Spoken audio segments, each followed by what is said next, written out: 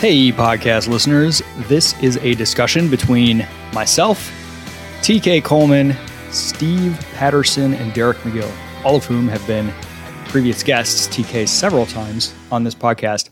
This is a discussion about Bitcoin. And we started flipping on the camera because we were always talking about this stuff privately, flipping on the camera and every couple of weeks doing these discussions just on Zoom and posting them up to YouTube for fun. And they actually got a lot of traction, got a lot of views, a lot of interest. Several people asked me to put it in podcast format. Rather than spin up a new podcast, I decided to just post them right here on the feed for the recently dormant Isaac Morehouse podcast. So what follows is a completely unedited, unfiltered discussion. You can also find it on YouTube if you want to see our wonderful faces between me, Steve Patterson, Derek McGill, TK Coleman on Bitcoin and Bitcoin related stuff. If you're not at all interested or familiar with crypto, there's some stuff that might be a little technical or a little inside baseball that might go over your head. But if I do say so, it's a pretty fun discussion anyway, and you might learn some things. Thanks.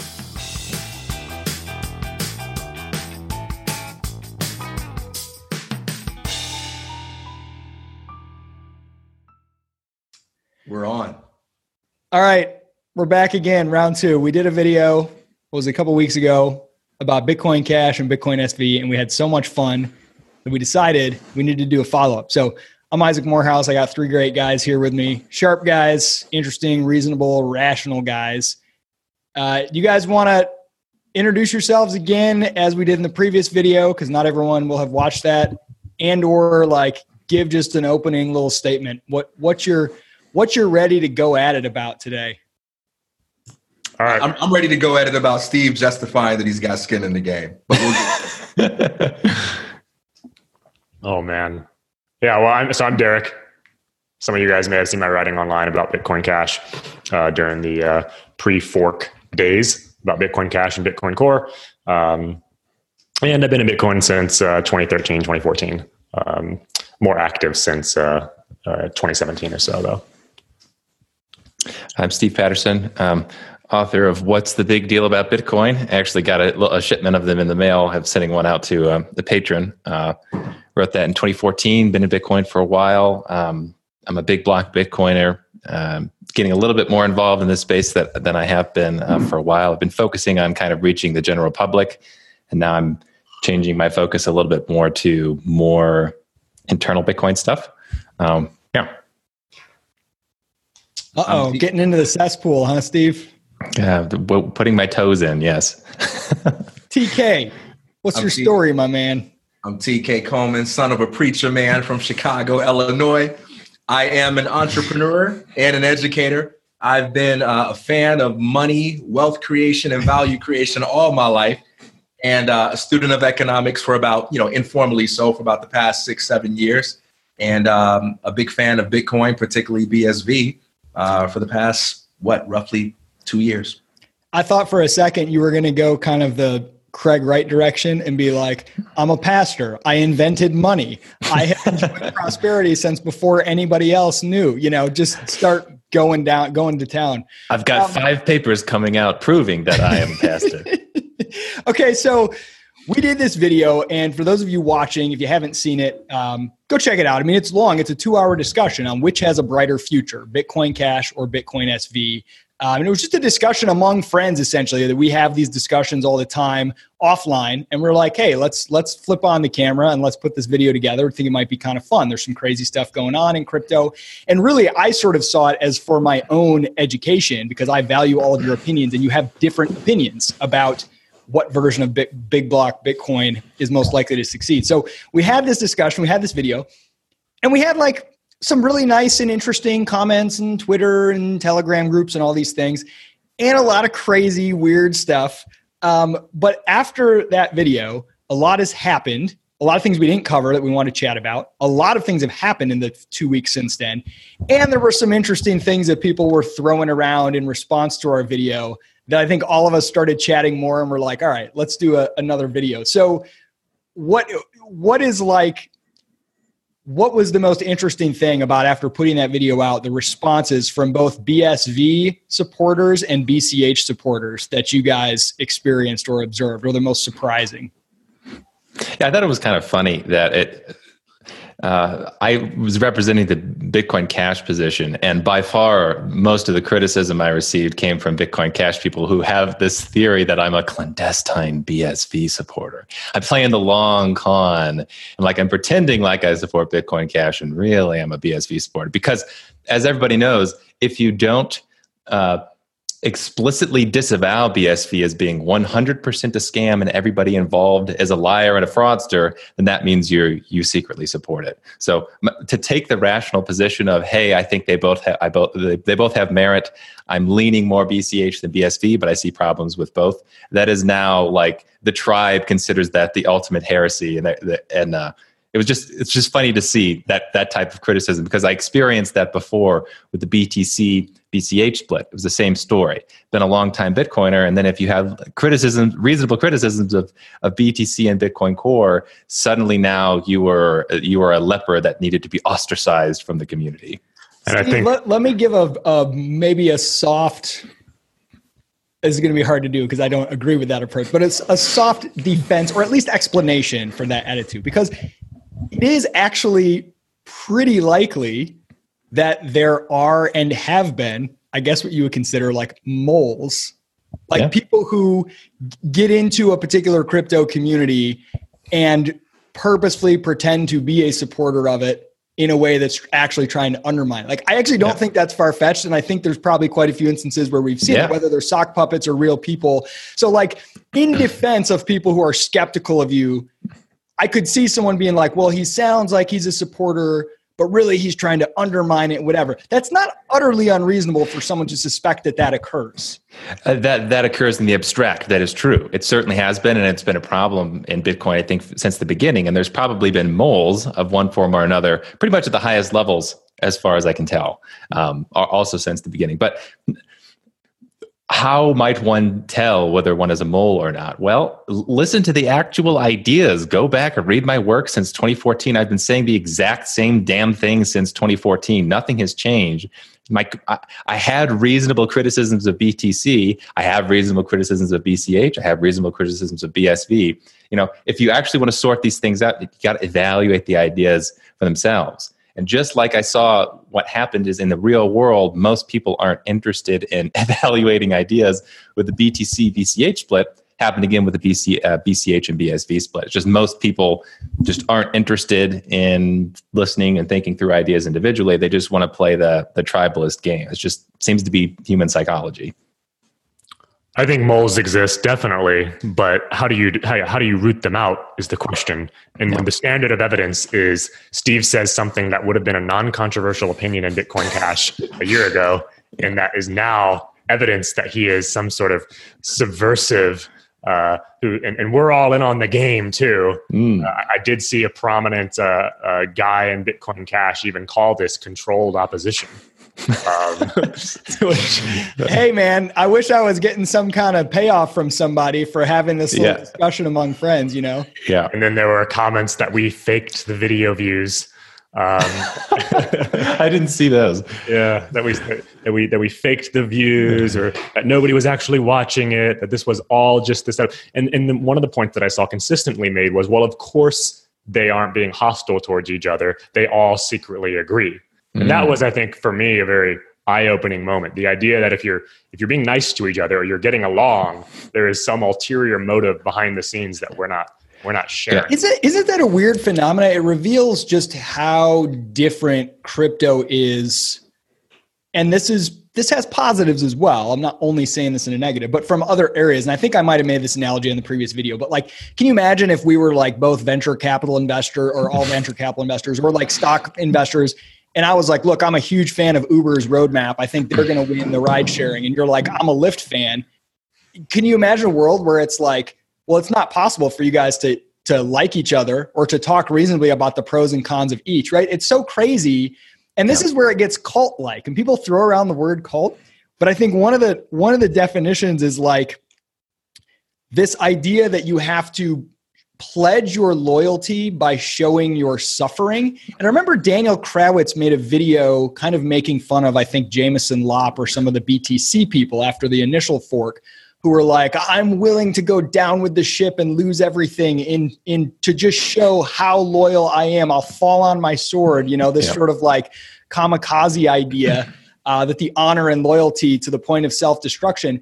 And I've seen after our video, or maybe I just noticed it more, it wasn't all about our video, but just these discussions with like, well, how much, we'll get to this later, but how much skin in the game does that guy actually have? Or how much, well, I heard that this person still holds some BSV. And it's like, you have to go out there and be like, I want everyone to know that I'm so loyal that if BCH fails, I will literally die in the streets, and that's the only way we can trust you. It's like what pledges do in these like freaking weird secret societies and stuff. Like, hey, make sure you're set up in such a way that you will die if you ever abandon the true faith. That's so absurd and unhealthy and like such a a good environment for discourse. So anyway, I thought that was pretty wild to see that. And that comes from both camps, by the way. You have people who are like, I would do some tweets like, hey, we discussed the pros and cons of BCH and BSV. And literally there'd be like BSV people being like, name one con, name one flaw, name one thing that's wrong. And you'd be like, well, it's unclear whether X, Y, and Z. Nope.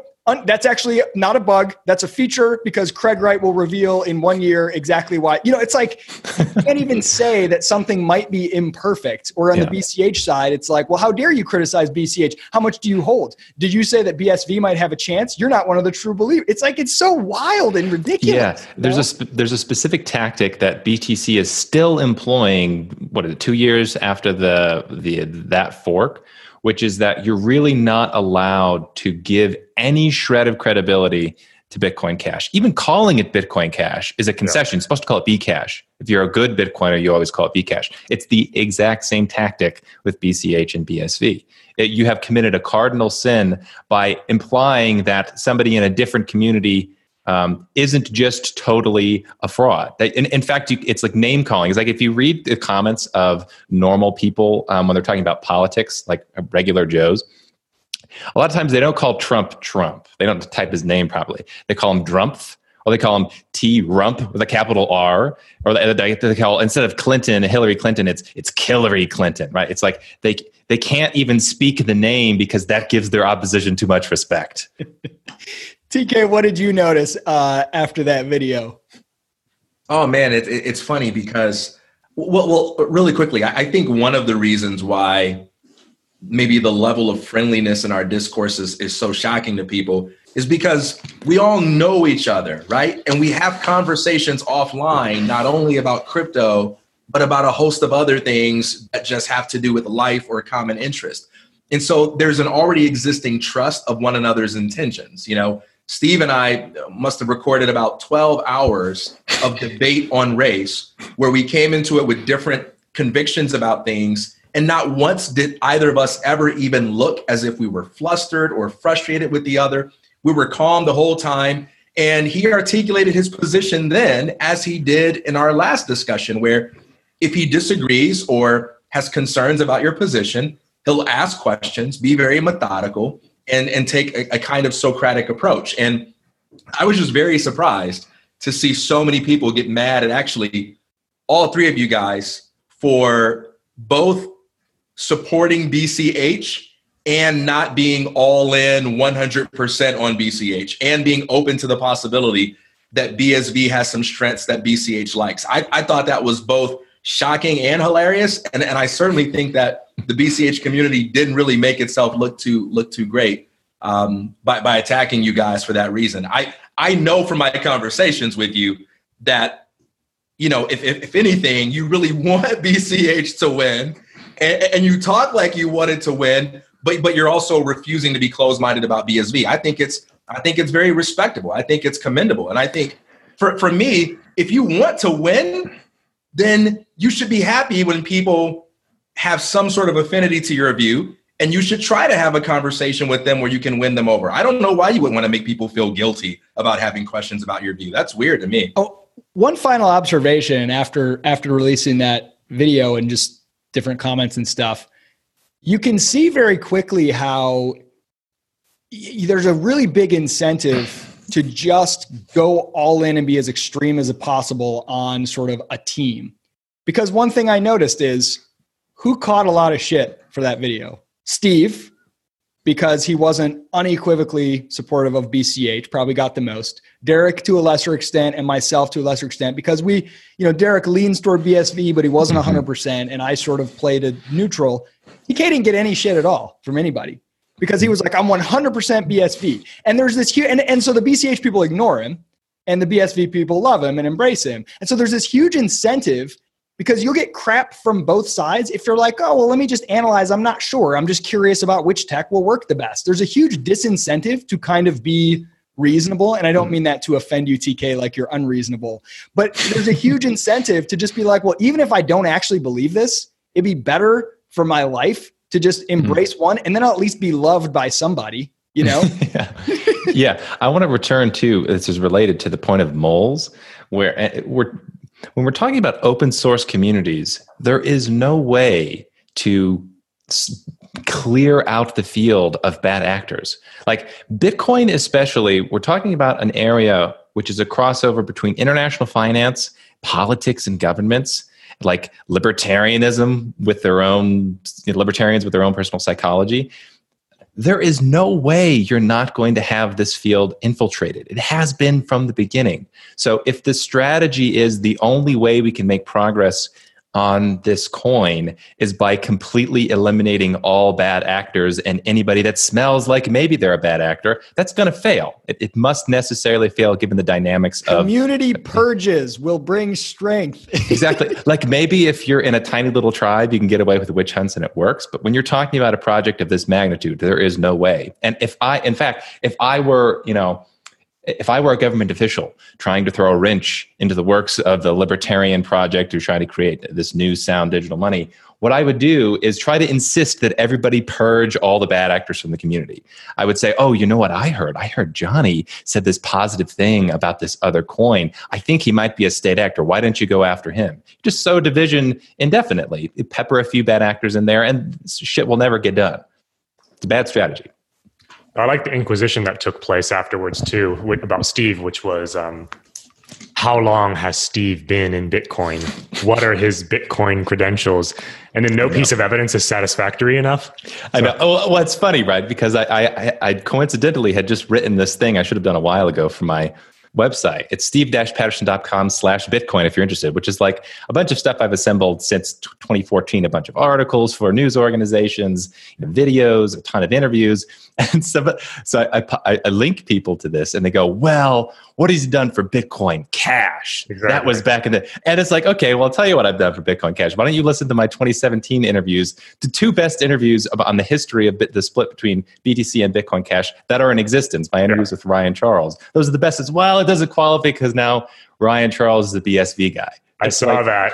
Yeah, it's preposterous. 2 years later, Ryan Charles is BSV. It invalidates anything he must have said about It's such a funny, it's kind of a depressing reflection, I guess, of the size and strength of crypto communities that the four of us throw up a video on my channel, by the way, which is I've never uploaded. I think maybe I had some family videos from like 5 years ago. I have no subscribers, nothing else.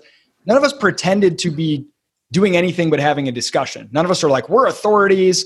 None of us are trying to push any particular, agenda, whatever. We're having a discussion and it gets this crazy, like people were like, these people shouldn't be given a voice. Who appointed them as representatives?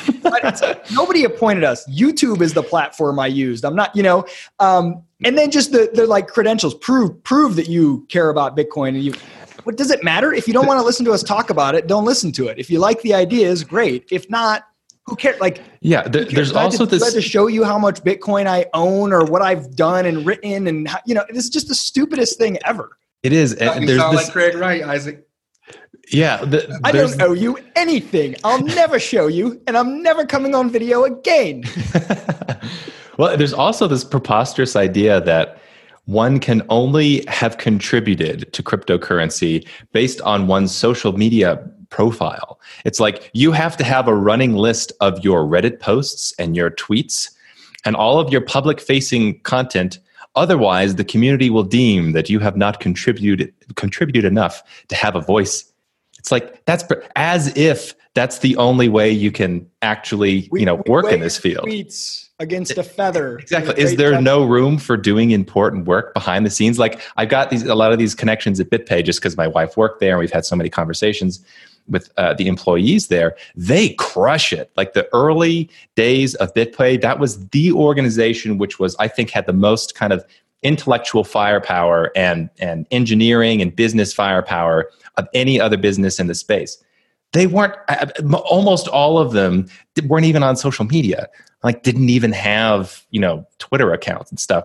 So if they, if the actual people in the real world getting shit done in businesses don't have this public facing presence, I think that's a clear demonstration there are other ways to contribute to Bitcoin other than gaining social cred points online. Okay, two really small, funny observations, and then I want to move to abused ideas in crypto. And I have a list of those that I know all of you have. And I have a religious metaphor I want to use before that. So we'll get to your religious metaphor. So the two funny observations. One was you'd see all these Twitter comments that would be like, well, you're just a shill. And then you go look at the account and it was like, crypto madness created months ago with 2 followers. And you're like, wait a minute. And then the other one, this is just one of my favorite. There were like 4 comments in YouTube that just said like, hey, that black guy is really smart. And I'm like, all of our names are written right here on the screen, like you can identify TK by name if you want to. And then in Telegram it was, oh, that guy's really brilliant. Well, I wouldn't go that far, but he certainly is articulate. Okay, so I wanted to go next to abused ideas in crypto, and I had a couple, like the idea of security, decentralization, the ideas of cash and gold as metaphors that get abused, and the idea of skin in the game. But TK, you're telling me you got to cut in first with a religious metaphor? Yeah, this is a follow-up. The BSV guy would go straight to the religious metaphor, right? Straight to religion, man. So Vin Armani from BCH is big on that too. So I guess it's both camps. Well, this is in keeping with Steve's complaint about, the kind of credentialist attitude, the proof of status or social media that you see in crypto. So in the Christian faith, you had the Pharisees, and these were the people that were the religious loyalists. They practiced the spiritual disciplines like fasting and almsgiving and praying. And what they did was very difficult because they lived these highly disciplined, devout religious lives. Then Jesus comes along and he starts speaking to the people on the margins of society, the tax collector, the adulteress, the leper. And he says to them, God's love is available to you as much as it's available to the person that has been practicing religion for the last 15 years. And their sensibilities were offended by that. You can't tell me that some thief who dies next to you on the cross can repent of his sins and then receive eternal life the next day when I've been working really hard on religion for the past 20 years. That's not fair. And you see a similar attitude in crypto where you have these people who take great pride in being OGs. And these are like the Pharisees. It's very hard to be an OG. It's very difficult to learn what they learned. They really made some valuable contributions. The Pharisees should not be dismissed, but they're so offended when someone new enters the crypto space and they fall in love with it for superficial reasons, or they've only been around for 6 months or for 1 year. Well, for me, I'd rather read the white paper one time and be around for 1 month and get it right than be someone who's stuck in dogma. And my only victory in life is taking pride in the fact that I've been around for 10 years, but the OGs are the new Pharisees. And in order for crypto to grow up, people are going to have to accept the fact that in order for anything to become adopted by the mainstream, you're going to have to get over yourself when it comes to the irritation you're inclined to feel with superficial people that you despise trying to use your tool for reasons that are less noble than your ideals. Well, that's a really convenient argument for you, TK, since you refuse to accept the Bitcoin I tried to send you since like 2012, I want to talk about ideas that are good ideas and important ideas, in many ways fundamental to Bitcoin, but that can actually be taken, I don't know if too far is the right word, but just abused. Steve, let's start with your favorite, skin in the game. Yeah. It's actually not my favorite. This. My favorite. Why is the concept of skin in the game and how misused in crypto? Well, actually, that's not my favorite example because I want to start with the best example, which is an illustration of absurdity. and how these memes I call them getting bastardized. So in my book, actually, I have the phrase digital gold. I have an explanation of like the properties of what makes good money. It's scarce, it's poor, blah, blah, blah, blah, blah, blah. And I say, oh, well, if you think about it, Bitcoin has a lot of these monetary properties, except it's digital. So it's like digital gold. Oh, wow. That's a cool idea. Very valuable and exciting to think about, especially if you're interested in like monetary economics. Fast forward 3 years, and something happened to that idea that I would never in a million years have predicted it could be so bastardized, which is that Bitcoin is like digital gold, which means it's okay if it's really expensive to transact, because gold is expensive to transact. That is the opposite of the intended analogy here, right? It's precisely that it's digital gold, which means it's supposed to be really low transaction fees. That's the point of the digital part. And instead, they completely invert it and have wound up that digital gold means it's like you can't move it. You know, you have to pay $50, $100, $1,000 to move it. They literally got that 180 degrees from its intention. Steve, do you think that I've started to wonder about this in the Bitcoin Cash side, and I'm a big fan of Bitcoin Cash. Do you think the digital cash meme can sometimes get screwed up in the same way, where if you forget the digital part, if all you're trying to do is convince people to use Bitcoin Cash exactly as they would use cash, and it has no additional advantages, you forget the very thing that makes it better are the things that only a digital cash could do. The really unique things like micropayments and novel applications. Whereas like buying something at a bar, I'm not going to say a cup of coffee because then I'll sound really scarily like people who want to artificially limit transactions with small blocks. I don't mean that, but I mean, if you're like, hey, the best use case is to just use it just like you would use cash. Well, unless there's something really, really wrong convenience-wise with cash, which is not the case for most of us unless we're in a hyperinflationary country, there's no advantage to using digital cash over regular cash. And when I say regular cash, I mean like, credit card or whatever. I sometimes wonder if that gets lost a little bit. Yeah, I think it doesn't need to be mutually exclusive. This is something like when there's this debate between is it a store of value and a medium of exchange? It's like, well, it's supposed to be both, obviously. It's supposed to be digital cash and digital gold at the same time. And I agree, there are all kinds of unique properties that you can get from the digital part that are overlooked when people take these memes or they take these ideas and they find other incorrect connections to make and then think that that's important. This is actually one of my criticisms of BCH, is that because they're so focused on the digital cash use case, the idea of using the blockchain for ways that are unapproved is more popular in BCH than it is BSV. So if you're using the blockchain for not digital cash, you're using I've heard the spam word thrown around. Just like the break from BTC was because of the absurdity of that. Exactly. It's like if it's not the cash use case, then it's spamming the blockchain. Well, that's preposterous as well. Obviously, the technology should be used in all ways that people find it beneficial to them. Yeah. Derek, skin in the game. Or unless you want to get on this. I just wanted to elaborate too. I can go on skin in the game too, but it's related to the other question of like hodling versus spending. I think in some cases it's lost in BCH as well. When you think it's purely digital cash and you focus on this idea that spending is what is valuable, I think you lose out on the fact that holding is a valuable function. I think Rothbard wrote, I don't remember where, but I really like this quote. He said that money is also useful for its future potential. And so the ability to actually have cash stores on hand to be able to say yes to things in the future that is a function of value. I also think the idea of increasing your purchasing power through holding a scarce asset over the long term is a valuable use case. Yeah. So I think both sides have sort of gotten it wrong. And I think I see a sort of a reaction in BCH against the absurdity of the idea that all you do is hold a token.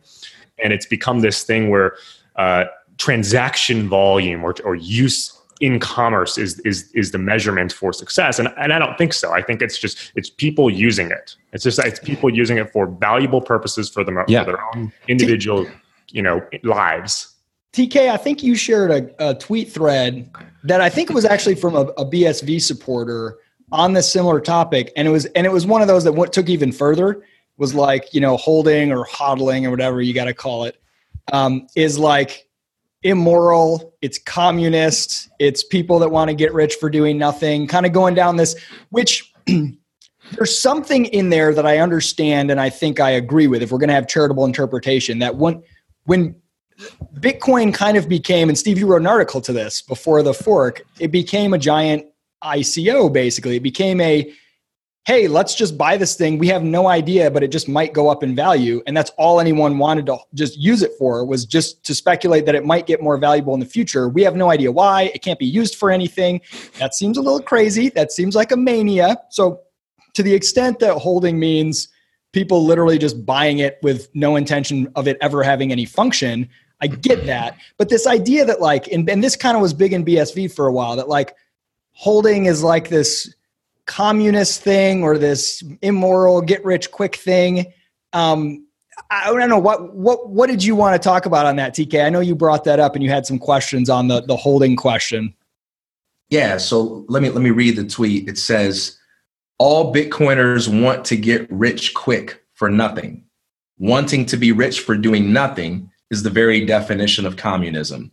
Now, in fairness to the poster, there's a lot of stuff going on in this crypto Twitter space now where I don't even know half the time if when people say things, they're actually saying what they mean, or if they're playing a meme game or whatever. But I thought this was an interesting statement that created a lot of debate. And I'd love to know if you all agree with that. I mean, do you think that's communism? Do you think investing in or speculating on Bitcoin for the sake of being rich in the future is a kind of wanting to get rich for nothing? No, because it implies that assuming risk is doing nothing, or that foregoing opportunities in the here and now is doing nothing. Reality is a lot of the people who got rich in Bitcoin, not everybody. I mean, there are obviously people who, and I know some of them, who I look at them and I think, man, this guy is not very intelligent. But he did end up with a lot of coins, right? And it's kind of funny and whatever. But at the same time, he was willing to hold coins when other people were not willing to do that. If you look at someone like Roger Ver, I think you can start to see the absurdity of this argument, because that argument is leveled at him often. I've seen a lot of core people in particular say, "Oh, you just got lucky because you just were in Bitcoin early. You were in the right place at the right time." But that couldn't be further from the truth. Certainly he was in the right place in a certain sense, but there were a lot of other people in the right place at the right time too. And who would have had the courage to put all that money and energy and time into not only acquiring Bitcoin, but actually making it valuable? So I think when you're willing to actually put up money and assume risk and then delay consuming for the chance of future opportunity, that is a form of work, and that is a form of merit. So I don't buy this argument at all. Yeah, I agree. And I watched an interview with Roger where he had this great line. I don't know. It made it sound like it's literally true, and if it is, that's just the most amazing thing ever. Where he was talking about the meme of you hold your Bitcoin until you buy a Lamborghini. And he's like, I actually was already a millionaire and owned a Lamborghini, and I sold my Lamborghini to buy Bitcoin back when it was, just like $1 or whatever. So that is a demonstration that is not, that person, if that's true, made a crap ton of money making a good speculative investment. And also just from a pure economic standpoint, speculation serves a market function. Of course. If it's the case you're speculating on a good that in the future will have a really high value that you think right now is greatly undervalued, then you are essentially pushing the price to the direction it should go. You're saying this is an undervalued good, and by my investment, I'm making it more valued and bringing it close to kind of its actual value in the marketplace. So that is a valuable function if you can bet on the right coin. Well, you know what's communistic? If your product or good or currency, whatever, is threatened by people holding or speculating, well, then it's no good, because people are going to do that if it's in their self-interest, and that's a good thing. It serves a function. Also, if it's threatened by people doing anything but holding, that's a problem. And I think you sort of got to that point on the BTC side. It's like, look, just hold.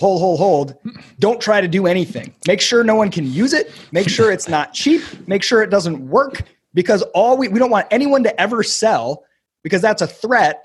It might make the price go down. It's only valuable if none of us ever sell it. Well, that's not really going to do any good either. So I think like the concept of holding, of course, it serves a value and people are going to do it. And it shouldn't be one of these things where it's like demonized, nor should it be where you're trying to artificially keep people from being able to exit, and enter.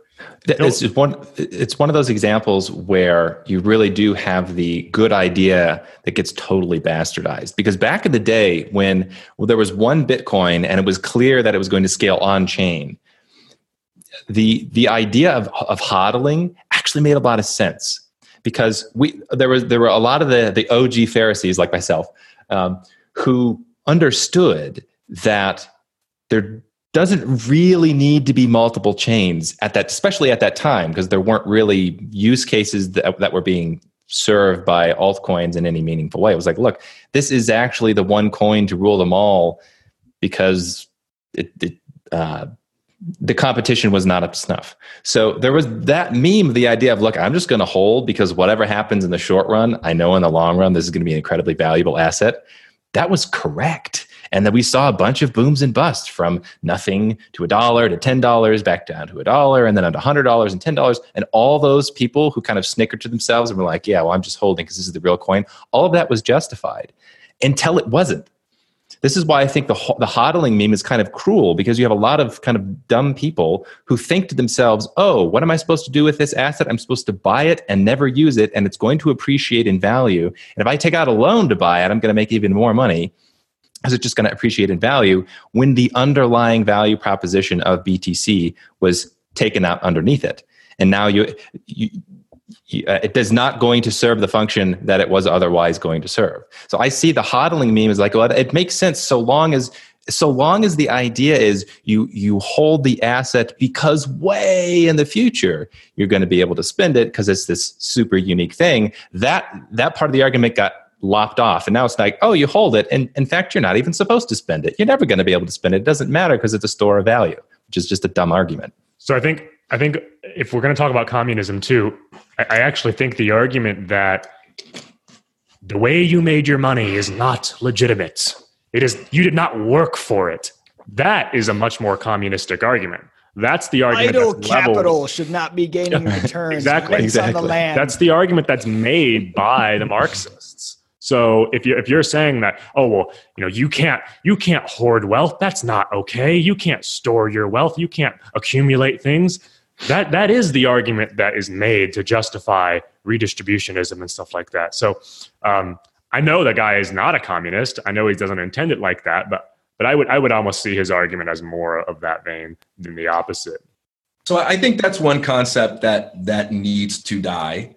Everyone calling each other a communist with the expectation that that's going to somehow... Oh, but I was just about to get into this thing of like worker-owned factories that's been propagating out there. So, okay, go ahead, TK. Well, that is a useful metaphor still. We can't use the word commie anymore. It's so fun.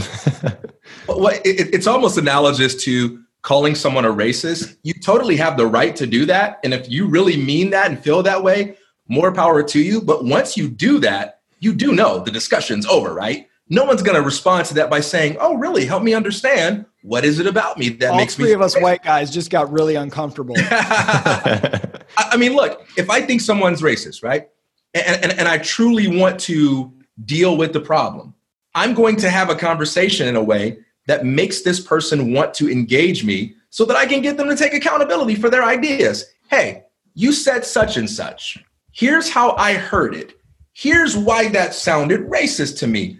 I would like to hear you explain what you meant, and then express my objection. What do you think about that? But the moment you antagonize someone with this label, then you've ended the discussion. And I think if we're going to have a conversation about Bitcoin, me calling you a communist doesn't really get us anywhere. And I've seen debates where nearly an hour is spent on each side calling the other side communist and defending themselves against attacks of communism. And it's like, look, hey, do your ideas work or not? right? What is the logic of the system you're advocating for? What are the economics of it? Does it work? I don't care what label we use to refer to you. Let's talk about skin in the game, man. So this came up a lot and continues to, and it should. It's a very important concept, and it's baked into the foundation of Bitcoin, the idea of aligning incentives so that you're not relying on goodwill or people being nice or people having the same ideology or being friends or being cooperative, but you're relying on an incentive structure where they stand to lose personally by doing things that are bad for the system. And that's sort of a part of skin in the game. Great concept, very important concept. How is it getting misused or bastardized? Well, I don't think skin in the game as a concept was ever intended to mean, I have skin in the game, you need to shut up. I have skin in the game, you're wrong. Like that was not how it was meant to be used. It was just meant to be like an evaluative tool when you're referring to how you evaluate assets and how you evaluate ideas a little bit. It's just one metric. It's not an end all be all. It's not a mic dropping. So like the probability that someone will make an accurate or useful discovery increases to the extent to which their well-being benefits from them making an accurate or truthful discovery or innovation. And if they have nothing to gain, the odds that they'll do it decrease. Would that be a fair? I think the second part of that is correct. So to the extent that one does not have skin in the game, then one does not pay you could think there isn't a built-in evolutionary mechanism for those people to lose their resources and go bankrupt. So the way I like to think about skin in the game in Bitcoin is who should make the decisions about how the network is upgraded in particular. Is it people who are hobbyists, or is it people who have actually spent tens of millions of dollars in network infrastructure that have a lot riding on making sure that the coin is profitable in the future? So this is now, instead of like talking about this with network infrastructure, it's now people who are speculating on the asset. It's like, hey, if BCH goes down, my family doesn't eat. Therefore, I should be the one making the decisions for how the protocol upgrades because I've taken on the most risk. My opinions have more weight because I'm taking a bigger bet.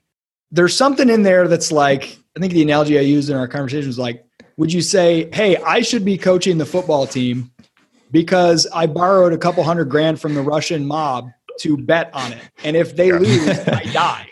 Like well, that person, maybe they're properly incentivized for that team's success, but it doesn't mean that they're any better at making decisions for the team. In fact, they're probably, their judgment sounds kind of bad. Exactly. So go ahead, Derek. Well, I like what Steve said. I think it's the latter part when I'm taking it to mean that someone who doesn't have skin in the game at all, like that's a useful metric towards sort of evaluating, like if they don't have any kind of skin in the game whatsoever, any kind of incentive or motivation. But someone who has skin in the game, that's not the end all be all of how you evaluate what they're doing or saying. Because if it were, then the argument would really be sort of a reductio ad absurdum, where whoever can assume the most ridiculous, outrageous amounts of risk should be the ones who's listened to. And I also think there's a difference between accuracy of ideas and who has power in action. So if I say, hey, I hear some financial management guy spouting off his opinions on Twitter about what I should do with my finances. Well, he doesn't stand to lose if I lose. Therefore, he's likely to be wrong. I don't think that's correct. It may be the case that I don't want someone actually managing my money if they don't lose anything by me losing. Right. But they may have correct ideas about like you can have no skin in the game and you can have truthful insights potentially. Maybe you're less likely to, but in some cases you're more likely to if you're a little bit removed from the situation. So like the truth of what you're saying, your ideas, is separate from whether or not you ought to be entrusted with taking action. Yeah, so I think this is an interesting way to look at it, is the skin in the game analogy over time. And the people that bastardize this particular analogy aren't looking on a long enough time frame. So it goes something like this. Intelligent and reasonable people like Peter Thiel assume a lot of risk. And we know that they have made lots of money by assuming that risk. So they must be competent and they should be the decision makers. Therefore, if I take on a lot of risk, I'm kind of like Peter Thiel, because Peter Thiel took on a lot of risk and he's competent. Now, the error here is that it's not just the taking on of risk at time one. It's that the risk you took on turned out to be a good judgment call. So yeah, you took on the risk, but because you had good judgment, you took on the risk that turned out to be a gamble that paid off. So it's almost like the market process itself. Any one individual instance may or may not be correct, but if you can back away and look at the system as a whole, a system in which you gain or lose based on your decisions is going to produce better, more accurate decisions. Yeah, and this is something you actually get into this like in some economic theory. There's a kind of a connection with the efficient market hypothesis, which is that like knowledge is evenly distributed throughout society, and therefore you end up with these torturous reasoning processes that conclude profits are impossible, or it's like just a gamble. I think people are looking at risk in this case in the abstract, where it's like, oh, any entrepreneur is essentially throwing darts at a dartboard, taking on this percentage risk or that percentage risk, and there's no good judgment or bad judgment.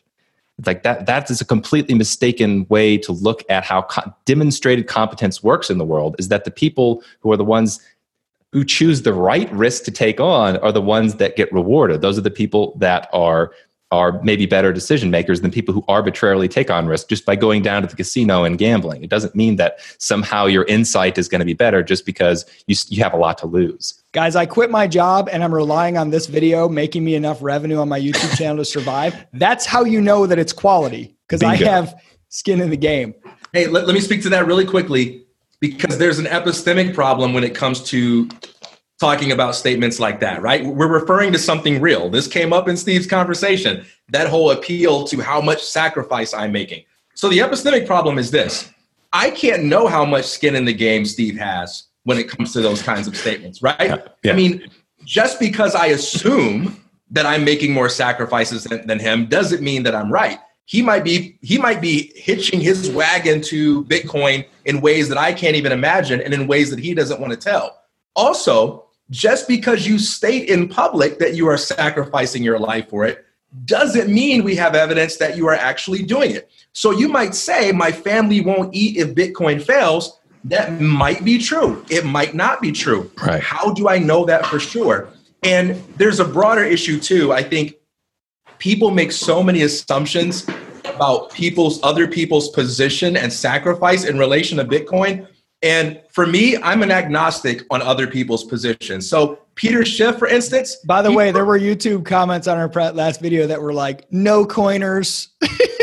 Yeah, that's amazing to me. But also emotionally detached to what they think about my position, right? But you take somebody like Peter Schiff, who probably makes a lot of money trolling people on Bitcoin, certainly gets a lot of attention.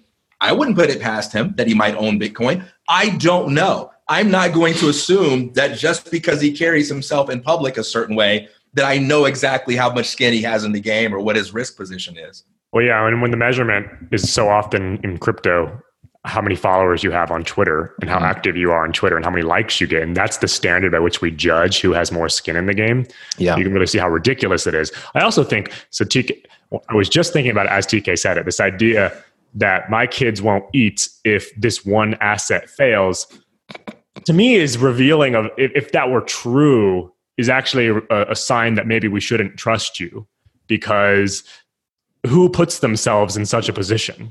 In crypto, of all things. And I know, like, all of you guys all have different business ventures and things you're doing, but I know if one of them failed, I would not think that you have no other options in life. That almost makes me feel like I'm being manipulated or held hostage. It reminds me of the old National Lampoon's magazine cover that had a dog with a revolver and it said, buy this magazine or this dog gets it. Yeah. You know, it's kind of like, support Bitcoin Cash or my children don't eat. It's like, wait a minute, hold on a second. I don't like the way that feels. Exactly. Steve, you were going to go and do a debate, BCH versus BTC, with the YouTuber Hotep Jesus. Yeah. And at the 11th hour, even though it was still being promoted with your face on the image, you got swapped out for somebody. Yeah. And then in that debate, the pro BCH person, Vin Armani, who I actually like, said BCH can't scale. and it will never get to global scale. We'll have to use side chains. Both of those things totally took me by surprise. Anyone thoughts on this crazy thing? Yeah, I guess I should say something about it. So I've been, this Hotep Jesus person has been getting more involved in crypto publicly. So I watched some of the stuff he's been doing, and I actually like a lot of his commentary. I think he's a pretty sharp guy. He seems like he's signaling that he's open-minded, and I find that very attractive. And so he had on Paul, I don't know how to say his, I think it's Stork, I don't know how to say his name. He had Paul on, who is a legit OG. He's one of the only people in BTC that I have genuine respect for. I think he's a thinking person. And so I thought, so Hotep put out a call. He said, hey, anybody want to debate Paul on the BCH position? We're doing a BTC BCH thing. And I was like, yeah, I'll do it. And so had it set up, everything was all good to go. I had a huge amount of research. I couldn't wait. I still have actually the file, a bunch of quotes from stuff he's written, because he's written a bunch of excellent commentary that I actually agree with. He's very critical of like the core cult and all of that.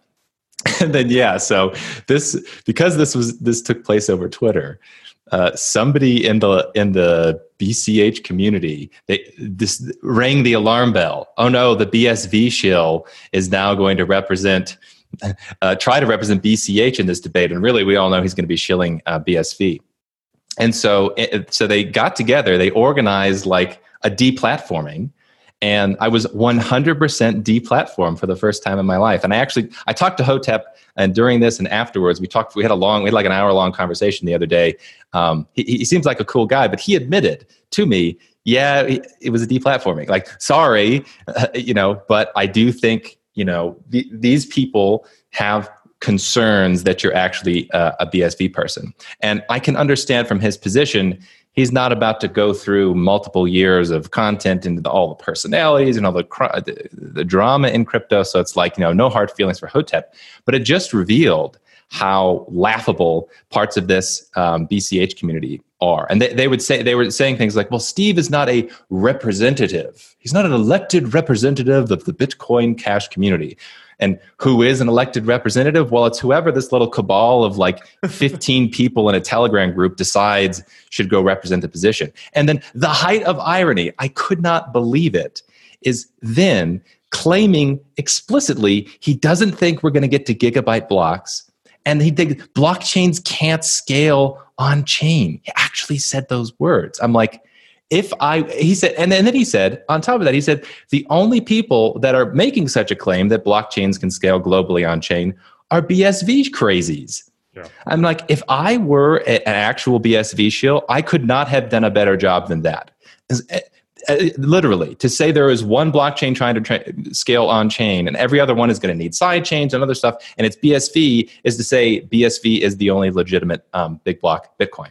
The other thing of irony here is part of the stated reasons for replacing me is because of I'm non-technical, because I like to present myself as non-technical. I say I'm non-technical, and the one technical thing you can't get wrong supporting Bitcoin Cash is the size of the blocks. Like You're there for one reason as a BCH supporter, and that's to talk about why we need to increase the block size. And Vin was wrong about that by somewhere between 2,000-fold and 10,000-fold at scale.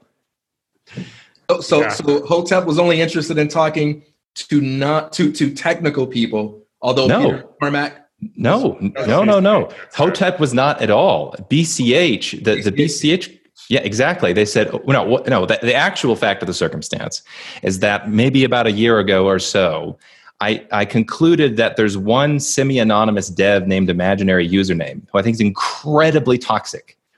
Now, he is integrated into a lot of the development communities in Bitcoin Cash. And what happened is he made a decision that he was going to try to get me ousted from the Bitcoin Cash community. And so now the little cabal of 15 people are listening to this imaginary name guy, and they go, oh, well, Steve is a BCH still. And now Omri is going, oh, everybody knows that Steve is a BCH still, and maybe he doesn't have skin in the game BSV. Or whatnot. Thank you. The BSV show. Yeah, well, I saw on Telegram that, and this gets back to, of course, Hotep's not going to go look at all this stuff, but you saw on Telegram after our video, which they used as evidence that you were a BSV show, someone posting and people agreeing that all we did was talk how amazing Craig was. Right? Talk about how awesome Craig Light was and how awesome BSV were. And I thought, well, we didn't really mention Craig at all. And I don't think we could have taken away from that video that Steve. I said that I find Craig incredibly entertaining. Something to that effect. Yeah, and I said he's a legitimate liability, and TK said he was irrelevant. But I did say Craig is not a bug; he's a feature. Right. But I just wanted to conclude that thread. What has actually happened concretely is it's just. The developer solidarity is a big deal in cryptocurrency communities, definitely in BTC, and it also is in BCH. So because this one person decided they didn't like me, and they're connected in this little group of people, that's how the word got out. And then they decided we need to propagandize Hotep and intervene on behalf of themselves to try to get me deplatformed. Well, and then they denied doing it. They were gloating about it first on Twitter and in Telegram, bragging about it, and then you say, "Oh, I was deplatformed." You were not deplatformed at all. Yeah, that's exactly what happened. Nobody demanded you to be removed. Yeah, Hotep Jesus wanted to learn about Bitcoin and understand these forks, so he had a BSV versus BTC debate. He had a BSV versus BCH debate, right? And a BTC versus BCH debate. So he thinks he has his bases covered, but apparently he needs to have a BCH versus BCH debate because it seems like there are two very distinct camps. And I don't know if you can come down to the ABC and Bitcoin Unlimited, but having someone go on and say BCH will never scale on chain fully, you got to have side chains, whatever. That is certainly not the unanimous opinion of people who support BCH. So there's clearly something going on here. No, that one actually was an anomaly. That was so bad that doesn't even represent anybody in the BCH community. That I cannot believe that those words were said. And then, of course, Vin doing the thing that he does, he tries to say, well, that's not actually what I said. I claimed this other thing. When if you listen to the debate, they like several times brought up the block size. A couple of the times he was talking about, block size at present. And then there was explicit conversations about what about the block size in the future. There was no doubt, if you listen to the debate, Vin was explicitly saying, in the future, we're not going to get to gigabyte blocks. But is he now saying essentially, no, it'll get there eventually, but all I'm saying is we don't need to focus on that yet. We need to it'll be market driven. We'll scale as there's like organic traffic on the BCH network, and then maybe we can get there. That gets to an interesting question of like what qualifies as organic traffic, who's determining. But the point I wanted to make is that is not in any way representative of any relevant person in Bitcoin Cash, and there's two examples of it. One is there are two implementations, main node implementations from Bitcoin Cash right now. One's Bitcoin Unlimited, the other is Bitcoin ABC. Bitcoin Unlimited 2 years ago set up, or maybe even longer ago than that, they set up a gigablock testnet, which is to try to test things with gigabyte blocks. 2 years ago, they mined their first 1 gigabyte block on the testnet. That has been an explicit milestone for a long time because essentially you get to like Visa levels at 1 gigabyte. Okay, so that's explicit on the BU side. On the Bitcoin ABC side, on their own roadmap, they have a projection of potentially going as high as 1 terabyte blocks. So that's like 50 transactions per day for like 10 billion people is their back of the envelope calculation. So it's like that idea that blockchains can't scale on chain is like a minority of one position in Bitcoin Cash that I'm aware of. I have not heard anybody else claim that. And it's just so ironic that that's the person that claims it. The official elected representative is the one that claims this in the debate. All right, TK. And then I want to bring it to BSV because I got a couple questions and beefs and discomforts I want to unravel. Steve, if you had done the debate and represented BCH, what would you have done differently? Everything. It was a terrible debate, in my opinion. I thought he did a terrible job. I would have talked, ironically, I would have talked about a lot of more technical details. What would have been stronger about your case? Well, it's an embarrassment of riches. There are many things I was over prepared for this debate to choose from them, but I would have talked a lot about the history. So I think a lot of newbies don't quite understand how Bitcoin fundamentally changed. Like the original idea for Bitcoin that was almost universal is that Bitcoin is going to scale by increasing the block size, and all of the relevant merchants and all the industry players and the intellectuals were in agreement. That fundamentally changed. And when that changed, the value proposition of the whole network completely changed.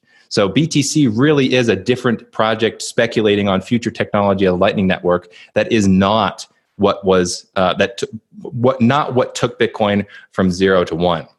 And then you can also go into like some of the history of, and it just so happens that the developers that were working on the BTC project couldn't secure their own funding. And so they went to venture capital to secure funding, and they created a company which only profits right now if the blockchain doesn't scale.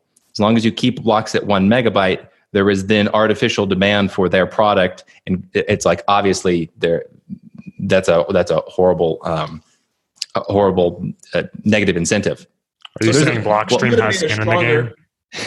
Yeah. Well, then there's one other thing I wanted to say too, that specifically why I wanted to talk with Paul, because he's got a lot of ideas that need challenging. One of Paul's arguments is that, well, actually, Satoshi might have been convinced by Hal Finney that we need to keep the 1 megabyte block size in place, and maybe this is the case because after all, he didn't take it out. And I'm assuming that Paul is not aware of the quote from Ray Dillinger, who was one of the person that did one of the original code reviews for Bitcoin, where Ray Dillinger was talking to Satoshi and Hal and says that Satoshi was convinced by Hal to put in the 1 megabyte block size, but all three of us agreed that it had to be removed in order to scale. So that means not only did Satoshi believe that we had to remove the block size limit, but Hal Finney himself might have believed we had to remove the block size limit, which is the story that is told by the BTC camp. That goes very contrary to that. Yeah. There's a bunch of stuff like that I would bring up. All right. I want to talk about something with BSV that I see all over the place that just, we touched a little bit on it at the end of the last video about more on the sort of surveillance is not quite the right word, but the sort of total transparency and the law enforcement using Bitcoin, all this stuff.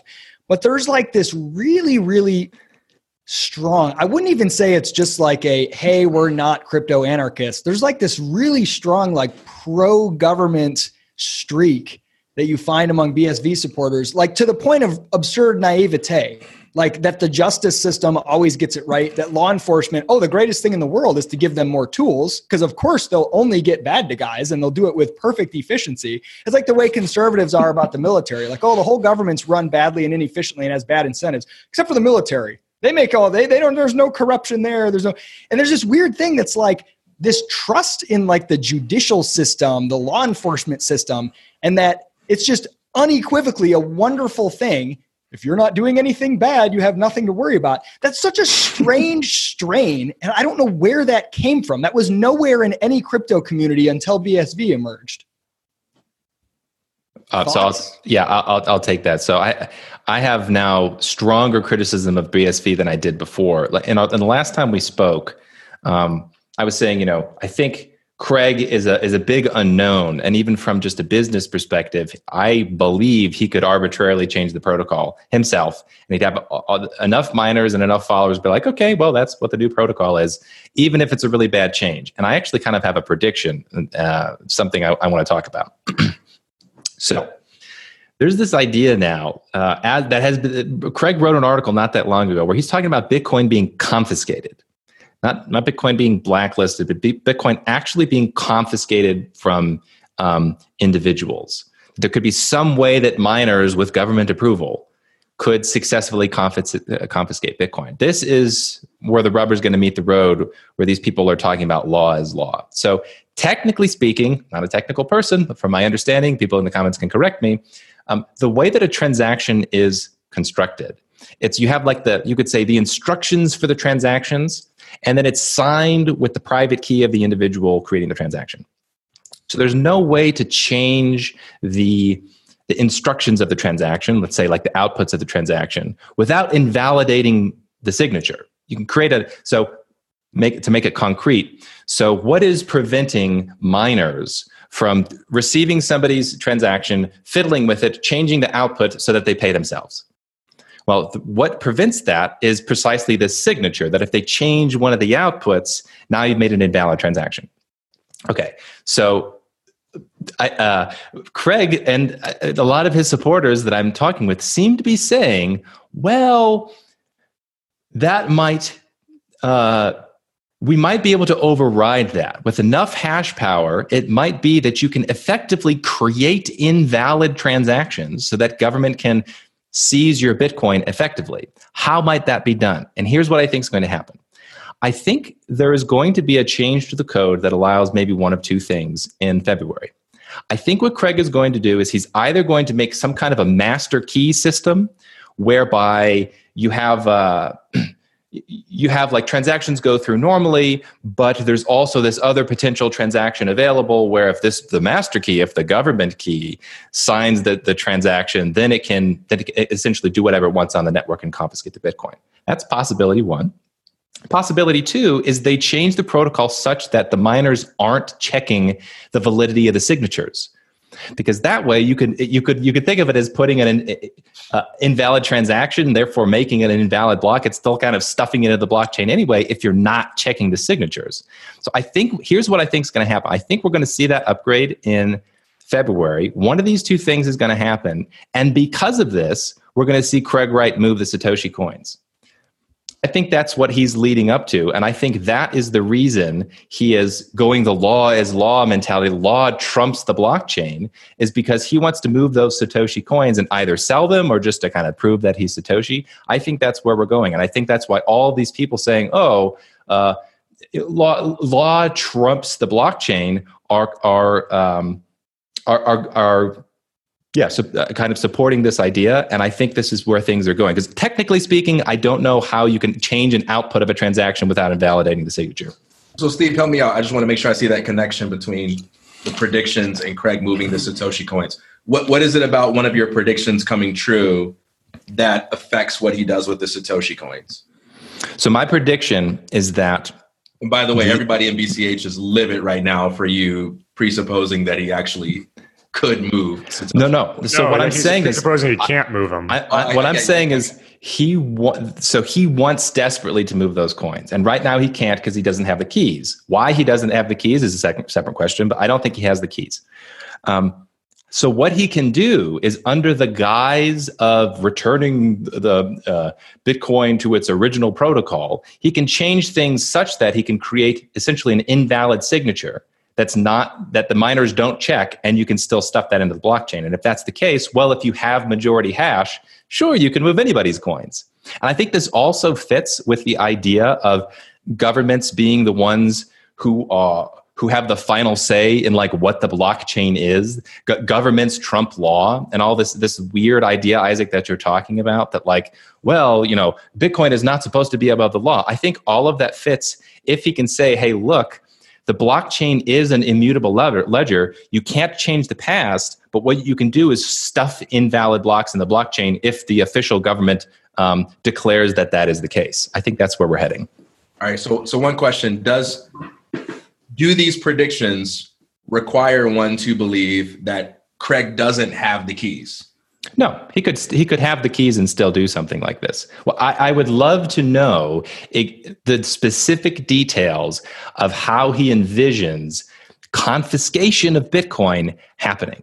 And I think it's going to be that it's essentially, we're going to break the rules, but it's okay if we break the rules because law is law. And the government has said, in this case, the rules of the network will be broken. Now, I saw your Twitter exchange with Shatters.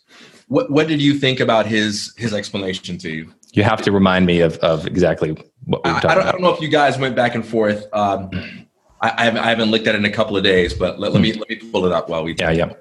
Steve, that is interesting. While TK is pointing that out, that since the BSV BCH split, and I don't remember, I could just be uninformed. I just don't remember much rhetoric from Craig or anybody all about making sure that Bitcoin is this great tool to help crack down on criminals and stuff. That there were people that would say, hey, it's not anonymous. Hey, it's actually less likely to be used than cash for illegal stuff.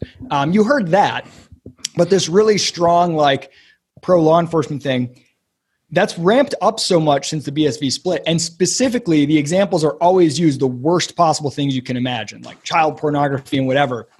And it almost feels like it's almost like warming people up so that they're not mad when you're like, hey, we let government go ahead and screw around with things, but it's only to catch this horrible child pornography ring.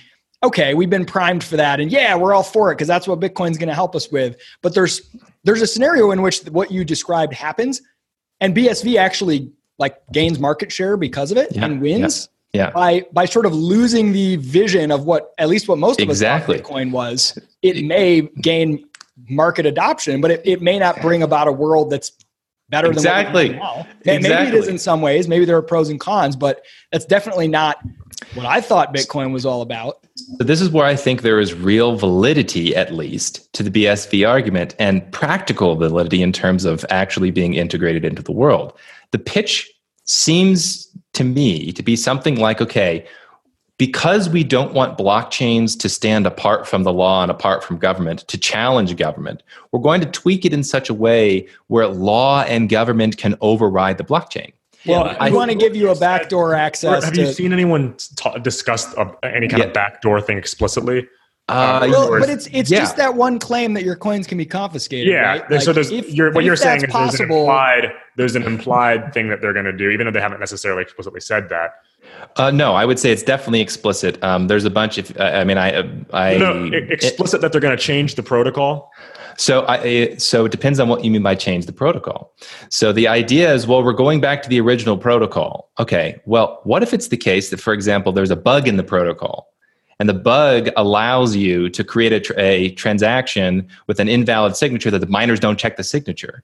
Now, the BSV people are going to be able to say, well, hey, that's the original protocol. And Satoshi created it perfect. There's nothing we need to change. Other people might say, hey, no, obviously this is a bug because you're not checking the validity of the signatures. Steve, with majority hash rate, the ability to do the invalid transaction, would that also enable the ability to do other things like raise the coin limit? Yes, this is now I have a stronger foot to criticize BSV on if they go down this route. But I'm really interested to see exactly what this February upgrade is going to bring, because I think it's going to allow something like this. So imagine I'm a Machiavelli and I'm talking to the state. And I'm like, okay, guys, so you have this technology, right? It's called Bitcoin. And it has these horrible properties where like we can't manipulate it and it's this immutable ledger and blah, blah, blah. But I'll tell you what. Let's change it, and we can integrate it in such a way where if we have majority hash rate, we can confiscate people's money by creating invalid transactions. But after all, the law is what determines validity and not the software. And we can, if necessary, or if in the long run, if we decide this is necessary, we can inflate.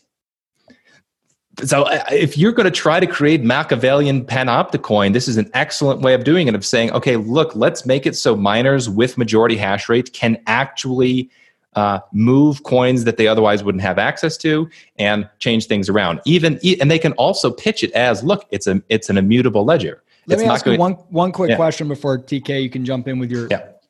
Is there something about BCH or even BTC that would not let this happen there as well? It seems like if what you're describing is possible, it's possible that it could happen on any of the chains. Because you would have to change the software such that the miners would be building on an invalid block. And with the other softwares, that is impossible. So if anybody running the software is not going to be building their blocks on an invalid block unless you change the protocol such that, and the software such that you can still go. Developers, the protocol developers would have to make this change. So like it could happen on any chain if the protocol developers implemented it. Well, sure. Yeah, absolutely. You could say miners you don't have to build on valid blocks. But BCH and BTC are explicitly like, this is one of the things we never want to mess with. And BSV is not saying explicitly that's what they're going to do, but implying that the outcome of that should be possible. This is why I want to see what happens in February, because maybe I'm wrong and there's some magic thing where miners can actually confiscate your coins. I don't think that's the case, and I think it's going to be under the guise of returning to the original protocol, which, as a completely separate discussion, practically speaking, if you want to integrate with the governments in the world and you want to really build a financial system and the crossover between the markets and governance and law, then that actually is a pretty good pitch to say, well, it's not totally immutable. If there's enough power that agrees we need to make these changes, then Satoshi was mad at Gavin for talking to the CIA. He did seem he was a little worried, I think. Well, he was worried about Gavin talking about him as like a shadowy figure. He said, I wish you wouldn't refer to me to the press as a shadowy figure. That creates a pirate currency angle. So Steve, are you because I see a lot of predictions though out of BSV people saying that it's BTC that's going to be seized and that that BTC is going to start being seized. Now, is that just like a distraction, you think, according to your theory, that's not actually going to happen? I don't know.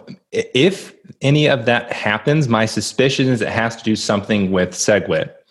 That's my guess, not necessarily because, though, Craig was talking about there's a problem with SegWit, but I know other people have had criticisms with SegWit from a technical standpoint, and maybe it's the case that SegWit transactions are insecure in a way that we didn't otherwise know. But in terms of non-SegWit transactions, no, I don't think that's going to happen. I would love to be proven wrong, but I don't think that's going to happen.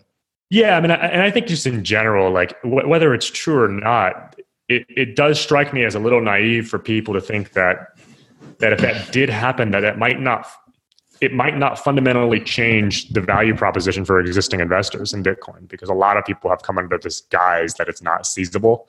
Yeah. And if that changes, are you going to see a mad rush out of Bitcoin from people who otherwise were really excited about it? And because I think you've had 10 years of people believing this. So believing that this is like the fundamental part of Bitcoin, even more so than, as much as we like to talk about commerce being like a really important feature, and it certainly is, the core people totally neglect that. A non-seizability, non-repudiability is very important. At least seem to be very important to. Now, the argument I'm seeing out of BSV, just to give a charitable interpretation, is that TK was about to jump in here and defend his coin. I'm just waiting for it. I'm ready, man. It's that this will only happen in extreme circumstances. Now, obviously, the question is, what is extreme, and why would you trust the state to limit itself to bad guys when historically that's the exact opposite of what it does? Yeah, TK, your turn. You got to defend the faith here. All right, so I think there are 3 points I want to address. One is the political culture of the BSV community. So I do not get the impression at all that the BSV community is predominantly statist. In fact, Craig Wright has made it clear that he is libertarian. He has referred specifically to corrupt governments. He has explicitly acknowledged that there are governments that act in bad faith, and he advocates for the BSV blockchain and the concept of an honest ledger as the best one that can keep those corrupt governments accountable. Now, you might disagree with that, but I do want to make it clear that it is an explicit stating of a healthy mistrust of government, or rather a healthy acknowledgement of the possibility that governments can go corrupt.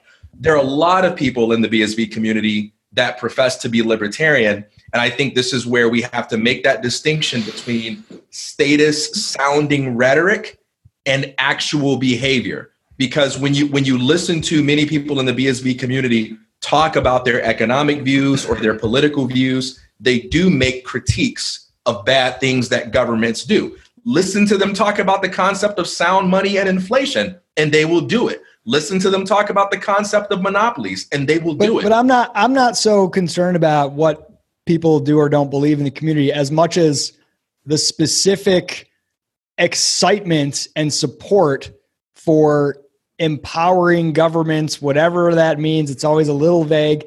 And don't worry, they'll only go after the bad guys. And everything you do will be written on the blockchain. And if you do something illegal, they'll seize your coins, whatever. Like, I don't care whether you call yourself a libertarian, whatever you call yourself, that to me is a dangerous, naive, scary, anti-individual freedom sentiment that even if it's mostly used to catch bad guys, if you know anything about history or public choice theory or the incentive structures of governments, that is something that should not be celebrated. Yeah, but those same people is what I'm saying is those same people will turn around and criticize other things that governments do. So when they say the governments are going to get the bad guys, they're not saying this in a naive way, like the government never gets things wrong. And the reason why they are using a lot of those extremes that you talk about is because they're specifically focused on the things that they believe are bad and should be punished by governments. So I don't think it's coming from a naivete. I think it's coming from a presupposed agreement that hey, this is bad. This is the kind of thing that governments should stop. But how would you feel if you heard a bunch of libertarians being like, hey, we just got the Edward Snowden leaks and we found out that NSA is listening to everybody on their cell phones and their Echo device. Yes, they're going to get the bad guys and no more people conspiring in their homes. They're going to get their doors kicked down and they're going to get bent over in prison. Would you be like, oh yeah, that's a really great sentiment by people who have distrust of government? Not at all. But if I also heard those same libertarians talk about the two-way nature of this transparency and how it's not only going to eliminate corruption among people that they think are bad, but that they include in their concept of corruption some things that governments do, then I would look at that in an entirely different manner. Here's why. But you don't think that governments can just go off the books? It's not like some world where governments are like, oh, too bad. Now everything we do is also transparent. But what I'm saying is that these very people are acknowledging that. So this is why I do think it's important to talk about other topics. For instance, when these people criticize these people, who are these people? When people what do you mean these people, TK? When people in the BSV community talk about politics, and money is just an example, they are open to criticizing bad or inefficient things that governments do, and they do advocate for keeping governments honest. So we're not talking about a community that just naively thinks that whatever government says is bad, no matter who that government is, that it's automatically bad. I don't see that at all. Now, is it the case that there may be some people in every community that are more statist than other people in those same communities? Absolutely. I don't think everybody in Bitcoin is libertarian or anarchist. Not at all. I'm not concerned about the people so much at all as I am, because at scale, that's what Bitcoin's going to have. You're going to have all sorts of different people. Right. So I'm not concerned about that. What I would be concerned about is if there is some mechanism by which, whether it's a protocol change or which I'm not convinced that that's what's going to happen. But if there was some mechanism by which government could be empowered to seize Bitcoin, what is to stop them from doing a bad thing? Like, is there something inherent in Bitcoin still that stops them from seizing money from, a good guy versus a child pornographer? Like I talked about this on Voxer the other day. I'm all for a world where bad people, objectively dangerous and bad people, are rounded up by good people with guns. Like, I'm not opposed to that. But how it happens without endangering other freedoms is the key. So for me, it doesn't matter what they think so much as what actually ends up happening with the technology. Yeah, so I want to give credit to Craig Wright for getting really to the heart of some philosophical issues, because long-standing philosophical questions in the cypherpunk movement is the relationship between code and law. And I think there is good criticism of individuals who say, well, code stands above law or code is law. Okay, there's good criticisms of that. However, there's also valid criticisms of the idea that, well, no, law in all circumstances trumps code. And this, I think, is exactly what's going to happen with the confiscation issue. Because imagine that it's the case that the only way you can confiscate Bitcoin is by breaking the software rules.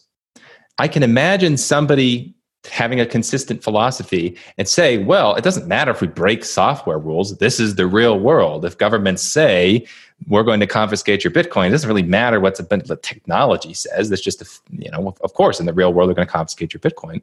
You have another reasonable philosophy, which is like, no, the point, the power of Bitcoin is precisely that.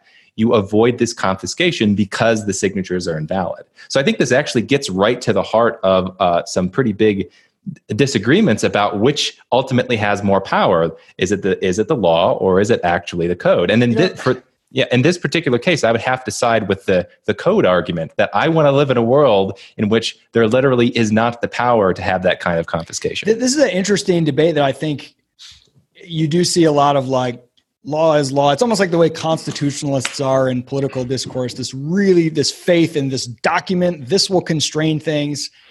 And there's that law is law. There's the people that are like, no, code is law, which they view as like an external constraint on law. I wish everyone in crypto, this is my one wish, would go read like 5 times The Myth of the Rule of Law by John Hasnas, who's a phenomenal legal scholar.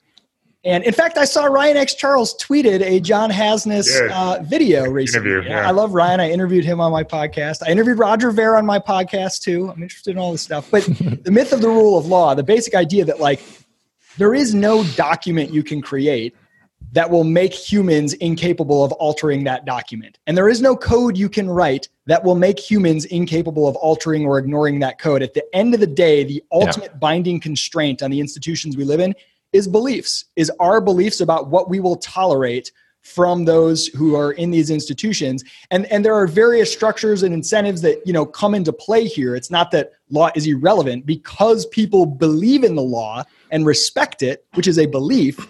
Passing a law will have an impact. But if they did not respect it, it would not have an impact. And so you have something that supersedes all of those. And I think that's really important to understand. It doesn't mean code or law are irrelevant at all. You can't just ignore them and not suffer. But there is we will make sure, like you talked about in the last video, the protocol will never change. Well, it can if people want it to bad enough, or law will be the final backstop. Yeah. Law is subject to interpretation by human beings, and it always will be. So I got to make an interjection for the philosophy of mathematics here, just because I think what you see, all of us just glazed over instantly. Are you going to claim that infinity doesn't exist? This doesn't have to do with infinity this time. No, so I see a pattern in the mathematical mind that is a similar pattern in the comp sci mind. There's a similar pattern in the Bitcoin mind. And it has to do with a particular philosophy of mathematics, where they believe that mathematics is kind of, it's the language of the universe. Like mathematical truths are immutable in the most literal sense. You can't by committee decide that 1 + 1 = 3.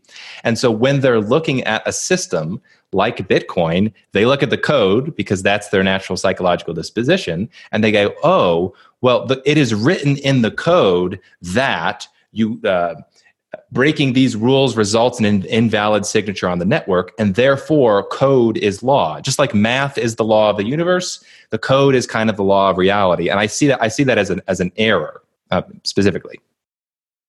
Yeah, hey, I want to dive back in here with the with the code and law thing. So I think there are two ways to interpret what Craig is saying when he talks about law and the relationship with Bitcoin. The first way, and I think this is how almost everyone hears him outside of BSV, the first way is we need to make sure that Bitcoin is subservient to law, and we need to do things to it in order to make sure it is as useful to government's desires and needs as possible. I think everyone outside of BSV hears it that way, and that's the basis for the concern. The second way to hear him is to hear him saying, if you really understood how Bitcoin was designed to work, it was never designed to undermine law, which is a powerful narrative that it is designed for that purpose. It was never designed to undermine law. That's a big misunderstanding from the beginning, and it was designed to operate within law. In your tweet about it, you quoted his article, Digital Gold, and he opens up talking about that, criticizing Nick Szabo, saying that, you have this meme that Bitcoin was designed to be this anarchist tool, and he's arguing against that. I just pulled up Shatter's response to you, and he says something here that I think is so important. He says, in reply to your question, Craig is just describing what could happen. This isn't new. It could have happened anytime in the history of Bitcoin. So whatever this phenomenon is of governments being able to use the blockchain for this or that to fight crime, Shatters is saying this is something that's always been possible from the beginning, which means he's not proposing that we do something to the blockchain that isn't already done in order to make it more government friendly. He's advocating for an understanding of it that isn't an anarchist one in nature. All right. So let's what's the word? Let's make this a litmus test.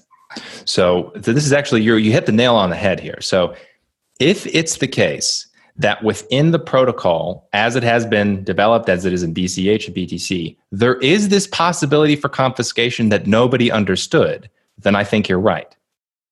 If it's the case that actually it requires a kind of protocol change that we're going to see maybe in February, then I think Shatters and you and Craig are wrong.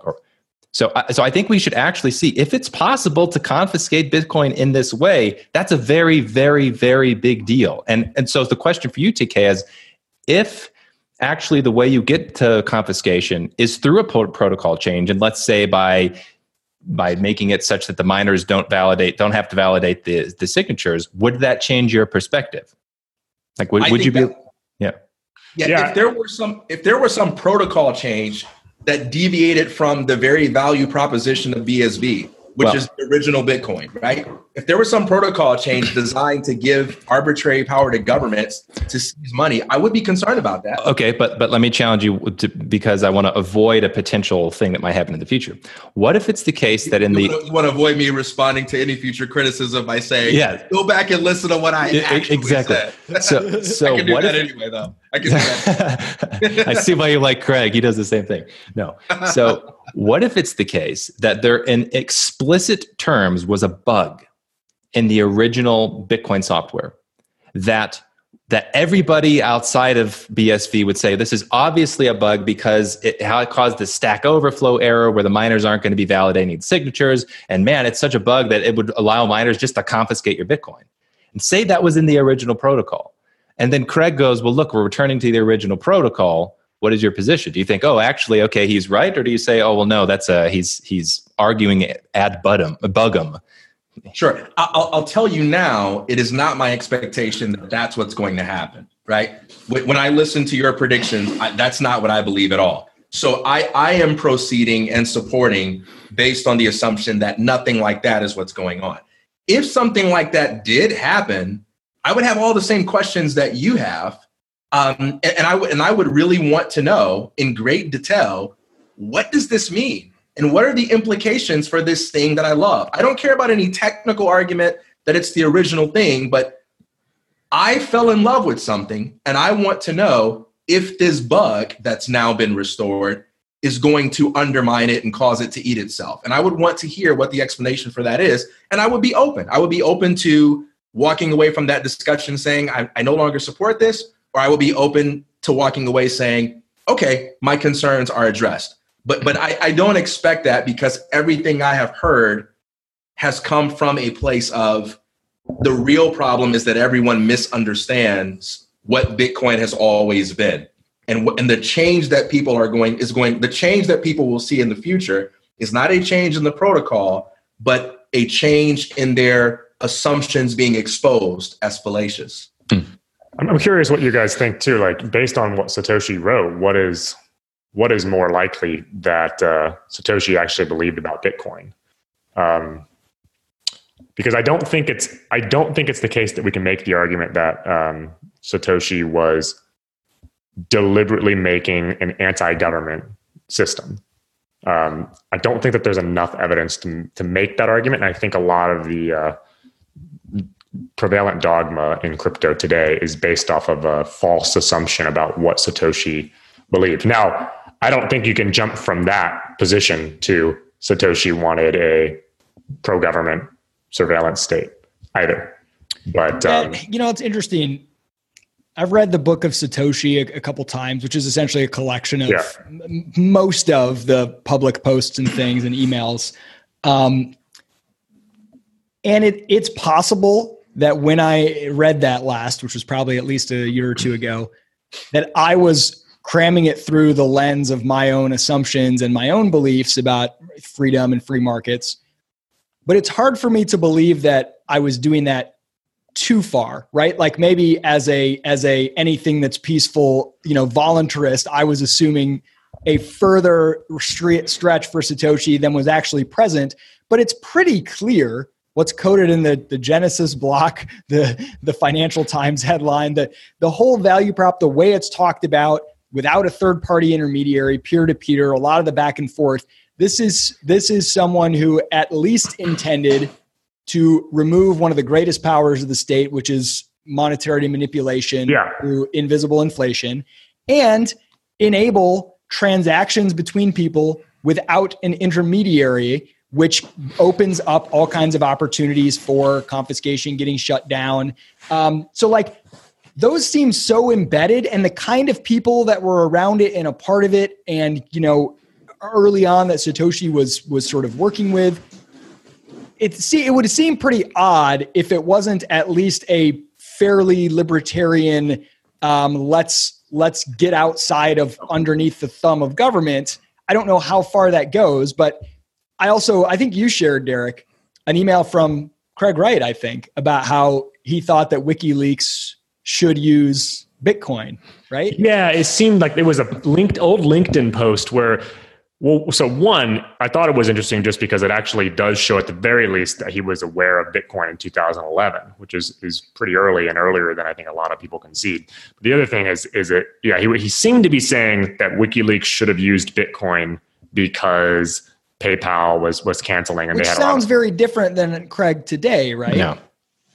Yeah, and Satoshi, the other thing was interesting is Satoshi had himself said, I think somewhere in the writings, that he had suggested that WikiLeaks should not use Bitcoin. Yeah, the reason being he didn't want to attract, I think attention from the state. Yeah, like it was like, hey, we're not ready for that yet. It's going to attract all kinds of attention, and we're still in our infancy as a technology. It didn't seem that it was because it was unclear whether Satoshi was pro or anti WikiLeaks as a use case, but it was not now, not yet. There's one quote which I come back to a lot, which, and again, these are all matter of interpretation because I can see it going both ways, but someone had said Bitcoin exists. I think it was Bitcoin is some kind of money. It was like stable with respect to energy that exists outside of the government. And Satoshi said, I am definitely not making such a taunt or an assertion. I can share that with you guys later. That was an interesting quote to me because he specifically says, I'm not making the taunt that Bitcoin is outside of government. It seems there was a caution of attracting attention early and getting squashed, and not a willingness to be like, yeah, stick it to the man. It's unclear to what extent was the motivation behind Bitcoin subversive of governments, whether or not the strategy employed that. It's unclear, but I think I've definitely crammed it through my own bias. And so like going back and reading again with a more open mind, it's much less clear than I had assumed it was. And I crammed it through my own bias too. And then we also need to remember there's a fairly broad spectrum of people who would consider themselves libertarian. And there are people who are very pro-liberty people who are not entirely anti-government, but who certainly believe that taking the monetary power away from the state is absolutely the most important thing. I think we all agree that taking the monetary power is pretty much the most important thing you can do. So yeah, I mean, I think with Craig and these guys too, or just with this BSV stuff, I go back and forth about it because on the one hand, I've seen elements of discussion where it sounds like this is very much a statement of fact in what they believe, that this is just a factual thing about Bitcoin as opposed to like a normative claim about what society should be or shouldn't be. And then at other times I watch a video where it sounds like, Thai prison, you're going to die. And I see that and I think it's for comedic purposes, it's hilarious in a certain sense, just to see someone asserting that with such gusto. But I wonder, that sounds more moralistic than some of the other content, which sounds like it's very much a factual claim. Just like, you don't understand Bitcoin. Right. This actually is possible. I'm going to show you how it's possible. Yeah. It's very hard to separate from Craig, and I think BSV community in general adopts this. Things are communicated in such a way where normative and factual claims are very difficult to separate and to tell what is actually being said here. Are you stating the world as you want it to be, or are you stating the world as you think it already is? Yeah, and it's this very religious zeal that it kind of adds a lot of confusion for me. Yeah. So my analogy for how you should listen to Craig is you should listen to him as you would a boxer before a boxing match. That boxer is going I'm going to eat your children. Right? Yeah, remember when Mike Tyson said that about, I think it was Evander Holyfield? Now, do you believe that he intends to be understood as I'm going to literally eat your children? Or do you think he's trying to convey something like, man, I am going to wreck you? It's Mike Tyson. I honestly don't know. Okay, there we go, right? So I think part of it is a statement of just straightforward truth. Part of it is selling an idea to an audience and signaling something strong.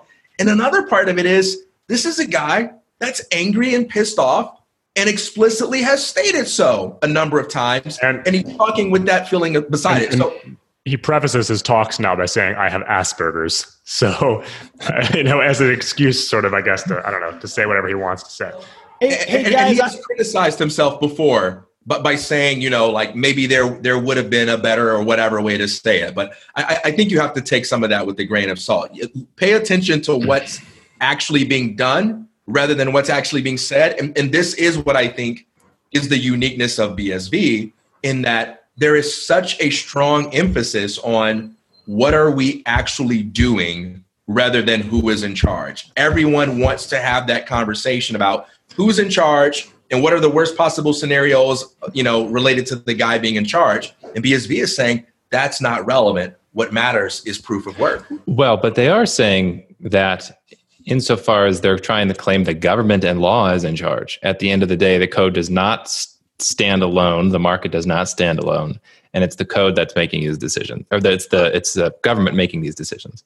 So I don't hear that at all. I don't hear the statement that government's in charge. I hear the statement that Bitcoin is designed to work within the existing framework of law, which is different. I don't hear the statement that government is able to arbitrarily override any aspect of how Bitcoin works. Now that's the one that we disagree on, because I am explicitly hearing that idea that government in fact can override Bitcoin when I'm talking about this whole creating the invalid transaction thing. This is one of the general criticisms of BSV or discomforts is there's a lot of ambiguity, and it mostly centers around things that Craig says and stuff. And many things that he says that nobody thinks are true, like Turing completeness or whatever, turn out like, oh, he's actually describing a property that was there that nobody knew. But there's a lot of ambiguity about what's meant. So there's a lot of ambiguity about like, I don't know exactly what I'm getting on board for here.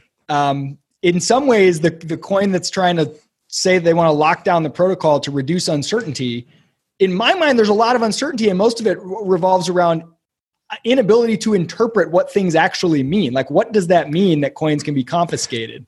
So, yeah. Steve, regarding our disagreement, though, my statement is that there is no contention from the BSV side that government can arbitrarily alter any aspect of Bitcoin. I don't think we disagree on that. No one's saying government can just do whatever they want. Otherwise, there would be no independently existing system and it would have no function whatsoever. Where we disagree is on the technicalities of what it would mean to confiscate. Can governments, when they come together, can governments actually alter something like a transaction? I want to say two things from Shatter's response to you.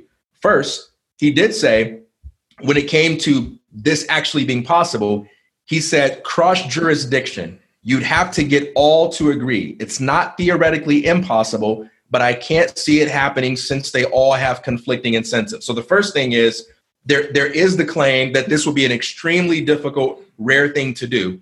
And the second thing is when Shatters gives some possibilities, he talks about like a permafreeze as a possibility. He talks about, miners not, basically deciding not to process certain transactions. But nobody has laid out a detailed technical description of how it's going to happen.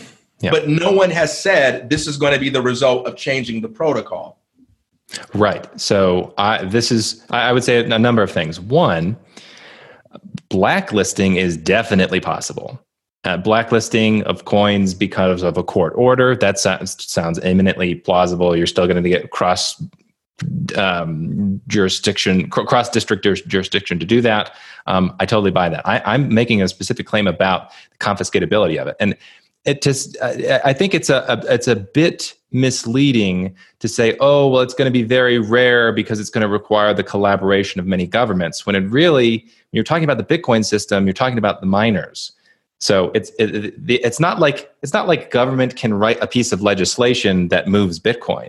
Ultimately, it has to do with forcing the hand of miners. So it would imply, regardless of the government stuff, it would imply that majority hash rate can confiscate, not blacklist, can confiscate Bitcoin. And if that's the case, like I'm fine with saying I don't understand Bitcoin. Like if you really can truly have a majority hash rate in an explicit way, confiscate Bitcoin, that's not a sleight of hand and whatever, then yeah, I'm fine saying that. Then I don't understand it. But I think we should treat that word confiscate in the same way we treat that word honest when we read honest miner, right? I don't think so. I don't think so. So what I mean by that is I don't think a technical layout has been provided that gives us confidence in knowing exactly what confiscate in this context means. You just expressed that you believe that blacklisting is possible. I don't think that's an unlikely interpretation of it, since whatever it is, it's already being advocated that it's always been possible. But I actually don't know what it would mean without the technical explanation. But in Craig's article, he talks about there being a difference between blacklisting and outright confiscation. So he's already saying there's a difference. You know what he means by that, though? Because you're asking a lot of questions, too, about someone to explain the mechanics of that. Yeah, the idea of like I think the quote was something like the change the outputs of the transaction. So it's interesting because when I looked at your Twitter discussion on it, I saw a couple of different things. One, I saw some people from BSV saying, I just think Craig's wrong about this. You did have some of those comments. You had some people saying, oh, he's just exaggerating. Other people saying, I don't understand the technicalities of this, but it's definitely possible and it's always been possible. I'm not sure. This is the problem at the heart of BSV right now, at least, is this uncertainty around. Like this is, I think a lot of BSVers are not quite aware. Like I tried to point out, I think there are rational reasons that someone in Bitcoin Cash right now would be hesitant to jump more into BSV. And I think some of that is uncertainty. I'm more in BSV than Bitcoin Cash right now, but the idea of being fully in Bitcoin SV right now is, given the uncertainty to me, it's like in Bitcoin Cash right now, I feel very confident about who the enemies are and who I think is doing good work and bad work and what the problems with Bitcoin Cash are. In Bitcoin SV, it feels very nebulous. And it feels like every day I'm seeing a conflicting narrative about what's going to happen and what a word means, what a word doesn't mean, what law means, what law doesn't mean. There's fundamentally everyone. There's kind of a very trusting community in BSV in a way. It's like, well, we just sort of trust that like Enchain and Craig, they kind of got it right. And when they say this stuff, it kind of means what I think it means. And I'm pretty sure it's good to go in a way that makes me feel uncomfortable. Now that the things in Bitcoin Cash, I can see what the actual debates and problems are. Those make me uncomfortable as well, because I don't like what some of the discussion is. But at least I understand it. In a weird way, BSV is the least transparent. But on the other hand, SV, there are things in SV that I like by orders of magnitude more than things I like in Bitcoin Cash right now. And some of the economic thought in there just seems to me to be way far and away better. And the best things from Bitcoin Cash in the early days. Developers are not going to be funded by charity. Blocks will be as big as they can possibly be. There's no use case that's spam. Let's use microtransactions. Let's scale fast. Let's try to scale as fast as possible. And I think all of that stuff is very important. And I think a lot of those elements that got me excited about Bitcoin Cash in the early days were transferred over into Bitcoin SV. But then there's this extra layer now of stuff that is confusing and scary and contradictory and shrouded in sort of the fog of war. And like the fact that we even have to have this discussion about, is it a Trojan horse? Is it not a Trojan horse? Craig, they're going to move the coins or they're not? At some point, there's an exhaustion factor too. Like, I want an awesome usable version of Bitcoin that does all these great things that isn't always contingent on the next revelation in the next court case in some jurisdiction or whatever it might be. And you could say, well, that stuff doesn't really matter. It's distractions, but the claims keep getting ramped up that it does matter and it matters more and more. And then this will happen. And these, it's like, I don't know. Well, let me make one more point about this conversation. The more we talk, the more I get like less bullish on both, on all forms of Bitcoin. Not really, sometimes. So I think sometimes we can become so preoccupied with people getting a little too happy over their being right about something that we kind of devalue what it is they're right about. And we need to make sure that we're looking at the claim as it is. The claim is not that coins on BSV are uniquely confiscatable. If Craig Wright is correct, he's correct about it all. Which that's means what they say. That's the claim, yeah. Yeah, if his claim is correct, then that means we all need to make sure we're trying our darndest to understand how the hell this is going to happen and how we can make the best of what our situation is. So this is not a uniquely BSV problem. So if this is worrisome, then it's worrisome for us all. And I would say it's actually the other way around in terms of the security. For me, I want to be on the side where a problem is actually being acknowledged and someone is getting out in front of the problem to figure out the best way to work with it. Not on the side of someone that's saying, I don't even believe that's a problem. And if it is true, then it's only true for you. Even though the guy who says it's true says it's true for all of us. Do you want to be on the side of someone who's celebrating the problem as if it's a good thing? I want to be on the side of who is speaking the truth, even if I think they're celebrating the truth too much.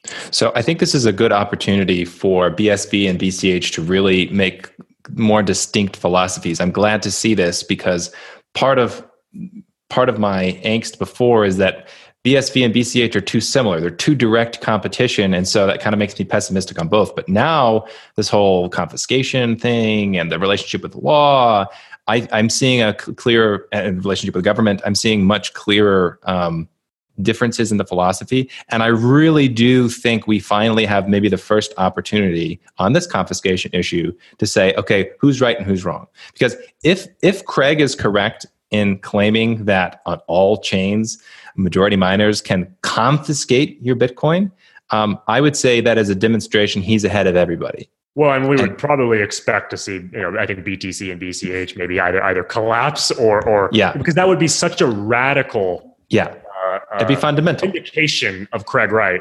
So this is great, undermining of the value props of the coin. Absolutely, more importantly, hell yeah. So this is a great opportunity because I don't think he's right, and here, so there's been a lot of speculation. Is he playing 5D chess? Is it the 10D chess? So I'll paint you a picture of maybe what's going on here, and maybe kind of the end game. We got to add new dimensions in string theory for the chess that we're at now. Yeah, that's a true story. Well, okay, I got to say one thing real fast though, because let's just say he ends up being wrong. He's just totally wrong, but a protocol change to do this doesn't happen. Yeah. If that were the case, I would still think BSV is following a more rational path right now. I think, I don't know about that very last part, but I think the value prop of BSV would be way higher if Craig is wrong about this. Well, actually, I'm not sure. The value prop to me would be way higher of a non-confiscatable big block Bitcoin. Now, in terms of the market appreciation of BSV, maybe it's best for governments to be able to confiscate. So I don't know. But in terms of like the way that people have generally been thinking about Bitcoin, I think the value prop would change dramatically. Okay, guys, let's wrap it up. But BSV would be more valuable on both accounts. Yeah, I'm gonna wrap it up. But I don't think that the distinction right now between BCH and BSV is I think it was a little more clear even before that, just in the philosophy behind scaling and decision making. I think those are actually really important. I don't think they're trivial differences between Bitcoin Cash and BitcoinSV right now. I agree. I don't think they're trivial either, which is why I hold both chains, both coins. But I do think this is a whole nother level. If we're talking about there's somebody in BSV who has a level of understanding that surpasses everybody else in the system, such that everybody else would kind of believe that Bitcoin is broken if that person turns out to be right. I mean, that's a game changer. Yeah, of course. Yeah, you're right. I do want to give the picture of the 5D chess. All right. Here's just the spitballing on the wall here. Okay. So Craig has this obsession with wanting to be Satoshi, and he doesn't have the keys to prove it. Maybe he was involved with the creation. Maybe he wasn't. Either story is fine here. Okay. So he decides, you know what I'm going to do? I'm going to harp on this code is law thing. And I'm going to try to make the case that actually law is law and it stands apart from code, and code will conform to law. And so what he does is he finds a billionaire to like convince that get him behind the project and be like, oh, hey, I'm Satoshi, you should finance this project. He gets his own version of Bitcoin. And then he publicly states, hey, look, we're going back to the original protocol because all you schmucks screwed it up. But he knows that in the original protocol, there was some kind of a bug, let's say, such that you can successfully confiscate Bitcoin. And so his master stroke is now to say, aha, look, by declaration of law, I can demonstrate that in the real world, I am Satoshi because I moved the Satoshi keys. When in reality, we're going to look at that BSV blockchain. There's going to be an invalid signature. He's going to go, doesn't matter if it's invalid because code isn't law. Maybe law is law. There's the 5G chess. Well, that would be a funny. Yeah, I mean, I'm all for, whatever happens. My mind is open to kind of seeing it. I'm not locked in an interpretation. I might have to send this video to my lawyer before we put it out, just to make sure, or add a disclaimer that I disavow. All right, let's wrap it up. So if there's something that you think we should have talked about that we didn't, or that you think is worth talking about, you can bring it up, or just bring home some closing statements for a few minutes. I'll throw out there a funny, interesting observation. Steve, you did a marathon interview with Phil Wilson, who I came across from his long blog post and started, following him on Reddit a while before you did that, and I found that utterly fascinating. I found it plausible. I still find it plausible. I think it's very interesting. It fits a lot of pieces. But one thing that I think is funny is the way he described Bitcoin and his claim that this was his idea and whatever, and his vision for it. The part that he described as his vision that I most disagreed with was like, oh yeah, the whole point is to have two economic systems, one for law-abiding citizens and then one for criminals. They get pushed off and they got to use something else and blah, blah, blah. I was like, boy, I don't really like that. And I was like, man, I'm sure glad if his story is true, I'm glad that didn't happen. And he described his story as he and Craig were these antagonists. Well, now the more BSV stuff, the more BSV talks about what Bitcoin is, or they want it to be, it sounds like what Phil was describing. It does. It's so strange and bizarre. So maybe if we have a future video, we can talk more about Phil Wilson or other crazy Satoshi origin possibilities. I think one day I would like to, if I have time, unfortunately it's so long, but to go through and do an index to that conversation, just because there's so much in there. And I definitely am sympathetic somewhat to people, not to the people who have a really strong opinion without watching it, but I'm sympathetic to the people who started watching it and were like, what the hell?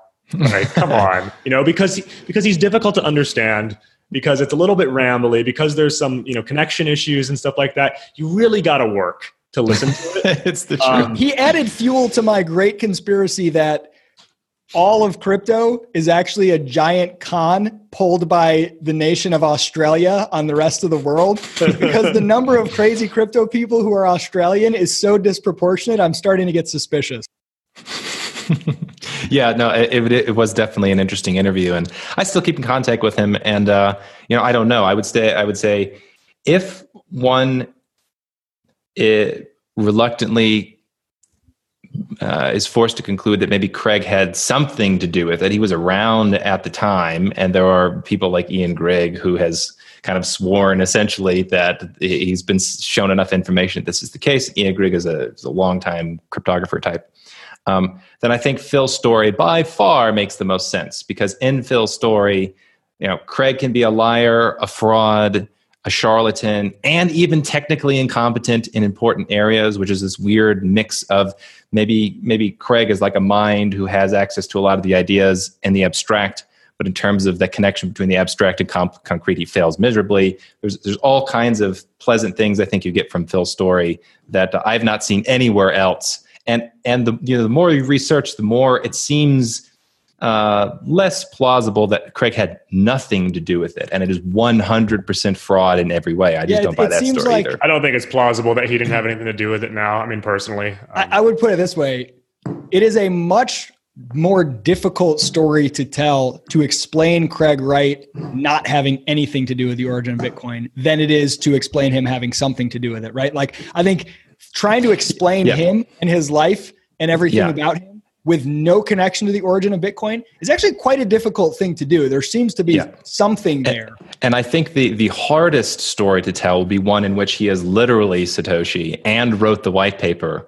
I just don't, if you read any of his writing, I would bet the farm that man did not write the white paper. I just don't think there's any conceivable way. So, what's interesting is, first, that perception that he had nothing to do with it is the dominant perception, as I see it, amongst his critics. there's a total lack of nuance in the assessment of Craig's Satoshiness. You know, we talked a little bit about this offline, that the structure of the argument that's used is premise one: if Craig Wright is Satoshi. No, I'm sorry. The premise one is if Craig Wright is a fraud, he cannot be Satoshi. Premise two: Craig Wright is a fraud.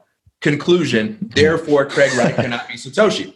Okay. And so what you have is this debate where someone like the Seeking Satoshi account or Peter McCormack or Jameson Lopp presents some data for why they believe they caught Craig in a lie at some point in his life. And then there's a response to that to try to prove that, no, Craig really didn't lie. It only looks like he lied.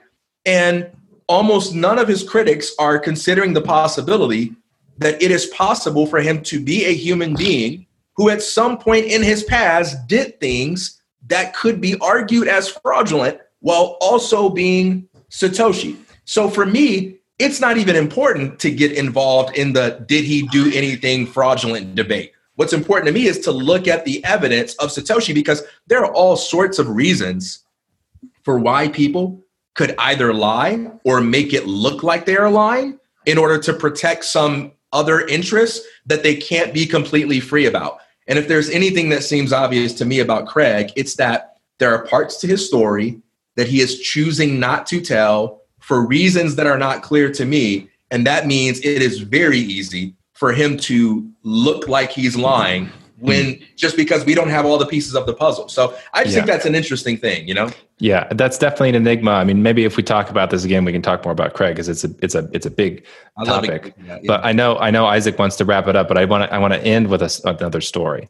So you each get a final ending thing, and this is Steve's. Okay, so shut up, Steve. No, so Richard Feynman tells a very interesting story, the physicist Richard Feynman, of working on the atomic bomb project, the Manhattan Project. And he says he was recruited by this guy to work with a bunch of other physicists to develop the atomic bomb because they were worried the Nazis were going to get the bomb. And so they said, well, we better figure this out before the Nazis. So he tells the story. It's fascinating, where he gets really wrapped up in the project. He's solving all kinds of problems, and they do their first test of the nuclear bomb, and it's like celebration. He's playing bongos on a car. Everybody's excited. There's one dude when the bomb blows up that's like depressed and in his head. It was the guy that ended up that recruited him in the first place. And I forget what his name was, maybe John Wheeler or something like that. That's some physicist. And Richard is like, dude, why aren't you celebrating? And Wheeler's like, what have we been working on? Like, what is this project going to turn into? Like, we just developed a bomb that's going to kill goodness knows how many people. And then Richard says after he developed it, he was like super depressed because he was like, oh, damn, I think I just contributed to the ending of the world, and this is not going to make the world a better place. And I was just so wrapped up in the project, I lost sight of that this is going to be abused. And I'll say, I kind of see the potential for that in BSV. Specifically, if we're going to see some way, it's either always been built into the protocol, there's going to be a protocol change for BSV where governments can outright confiscate your funds. I could see BSV really be some terrible project for humanity. That's my happy story to end it on.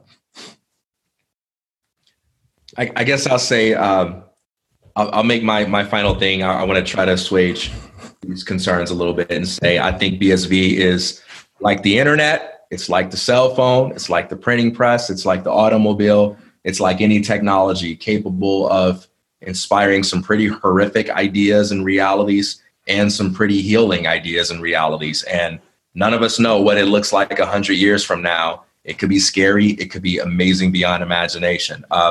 But I love these conversations. You know, I had someone say in the comments to one of them that, you know, this guy's been, you know, into Bitcoin, you know, in 2017, and now he thinks he's a guru.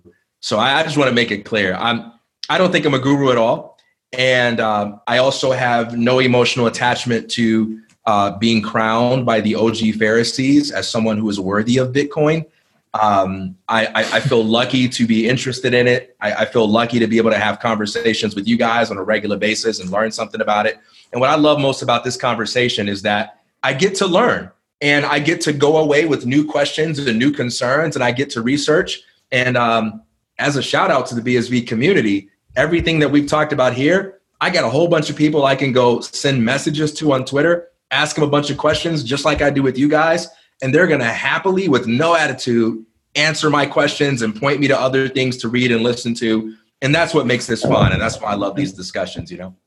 Yeah, there's a lot less, at least right now, it seems, and there's definitely some, but a lot less of the attitude of, oh, well, you're a bad actor. You know, if you ask questions or if you have doubts about something in BSV, I've found a lot more friendliness out of that community right now than exists in BCH, a willingness to tolerate dissent because, in part at least, I think, well, two reasons. One, I think they're maybe they see themselves as a minority chain, so they want to convert people to their side, but also this idea that, well, if the protocol doesn't change, it doesn't actually matter what other people think. They can be right or wrong about Bitcoin. We'll see whether that happens. That to me is the biggest thing for BitcoinSV right now is what does that protocol lockdown look like?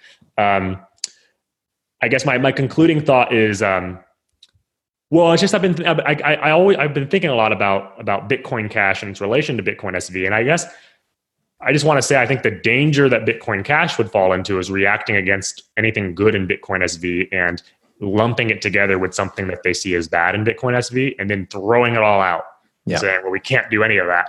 And I see that a lot, and I see this witch hunt culture growing in Bitcoin Cash that if it doesn't match core exactly, it certainly rhymes with what happened in core. And, do you remember when BTC would make fun of like, oh, people are using Bitcoin Cash, and they would be like, oh, that's a terrible thing, haha, that's stupid. Right. And like when I've seen really huge blocks mined on BSV, people in BCH being like, oh, that's stupid. Yep. Well, in what world is that stupid? Their blockchain. You may think it's their blockchain. Weather SV is stupid. This app is stupid. Money button's stupid. I mean, I see that stuff and I think, God, this looks exactly like what we forked from. And I guess my thought about these two chains is that it doesn't necessarily have to be one where one succeeds and one fails. They could both fail. Right. And I think right now in Bitcoin Cash, like there's this mindset of like, as long as if BSV fails, like we're going to succeed or vice versa. I don't see that so much. I think if you guys aren't serious and you know, that both sides could lose and we could be stuck with nothing better. And it might be better than the atomic bomb though. What? Might be better than just the atomic bomb. Well, I guess you would have to decide whether BSV in its worst outcome, given your scenario, is an interesting question. Is it worse still than the existing system? Would it in its worst thing, even if you're saying right now it would be such a dramatic difference than what BTC's original idea was going to be, would it be worse than the existing sort of financial system, where the financial system's headed even? Because the financial system right now, as it's headed towards a cashless society, right? I think in large part, it's headed towards a society where people are going to be increasingly forced to use things like credit cards and digital accounts, which for all of their wonderful use cases also comes with a very inconvenient fact that everything's being tracked. And so I guess the question would be like, whether it's going to be worse in your worst case scenario. But I'm not sure it's going to be there. I'm not sure it's ever going to get to that point. I guess we'll start seeing something in February. So I guess with just Bitcoin Cash though, it just keeps coming back to if you guys are going to react against anything good you see in Bitcoin SV, like that's just such a bad sign to me. And that's just so scary. I hope that they get their act together a little bit. I just want to comment on that because I know, I think of the last time we had this conversation, there's like a Reddit thread and people chose the most reasonable things we were talking about. That was the universal BCH philosophy as of a year ago. And it was like, oh, well, Steve can't be a BCH supporter. And it's very clear Derek is a BSV supporter because they said things like, you know, we need to signal high transaction capacity right now. Yeah. Like the most reasonable proposition ever. Like, oh no, that sounds like what a BSV supporter would say. That sounds like Craig Wright, which means it must be wrong. Exactly. And if they're going to do that, I mean, it doesn't really matter what BSV does, right? BSV could, in theory, be a total shit show. But if they're going to act like that and make that sort of a guiding philosophy behind the way the protocol proceeds in the future, then I don't see them succeeding either. And it seems like it's better that we all just sell our coins. Maybe I'm just getting really black-pilled by this conversation.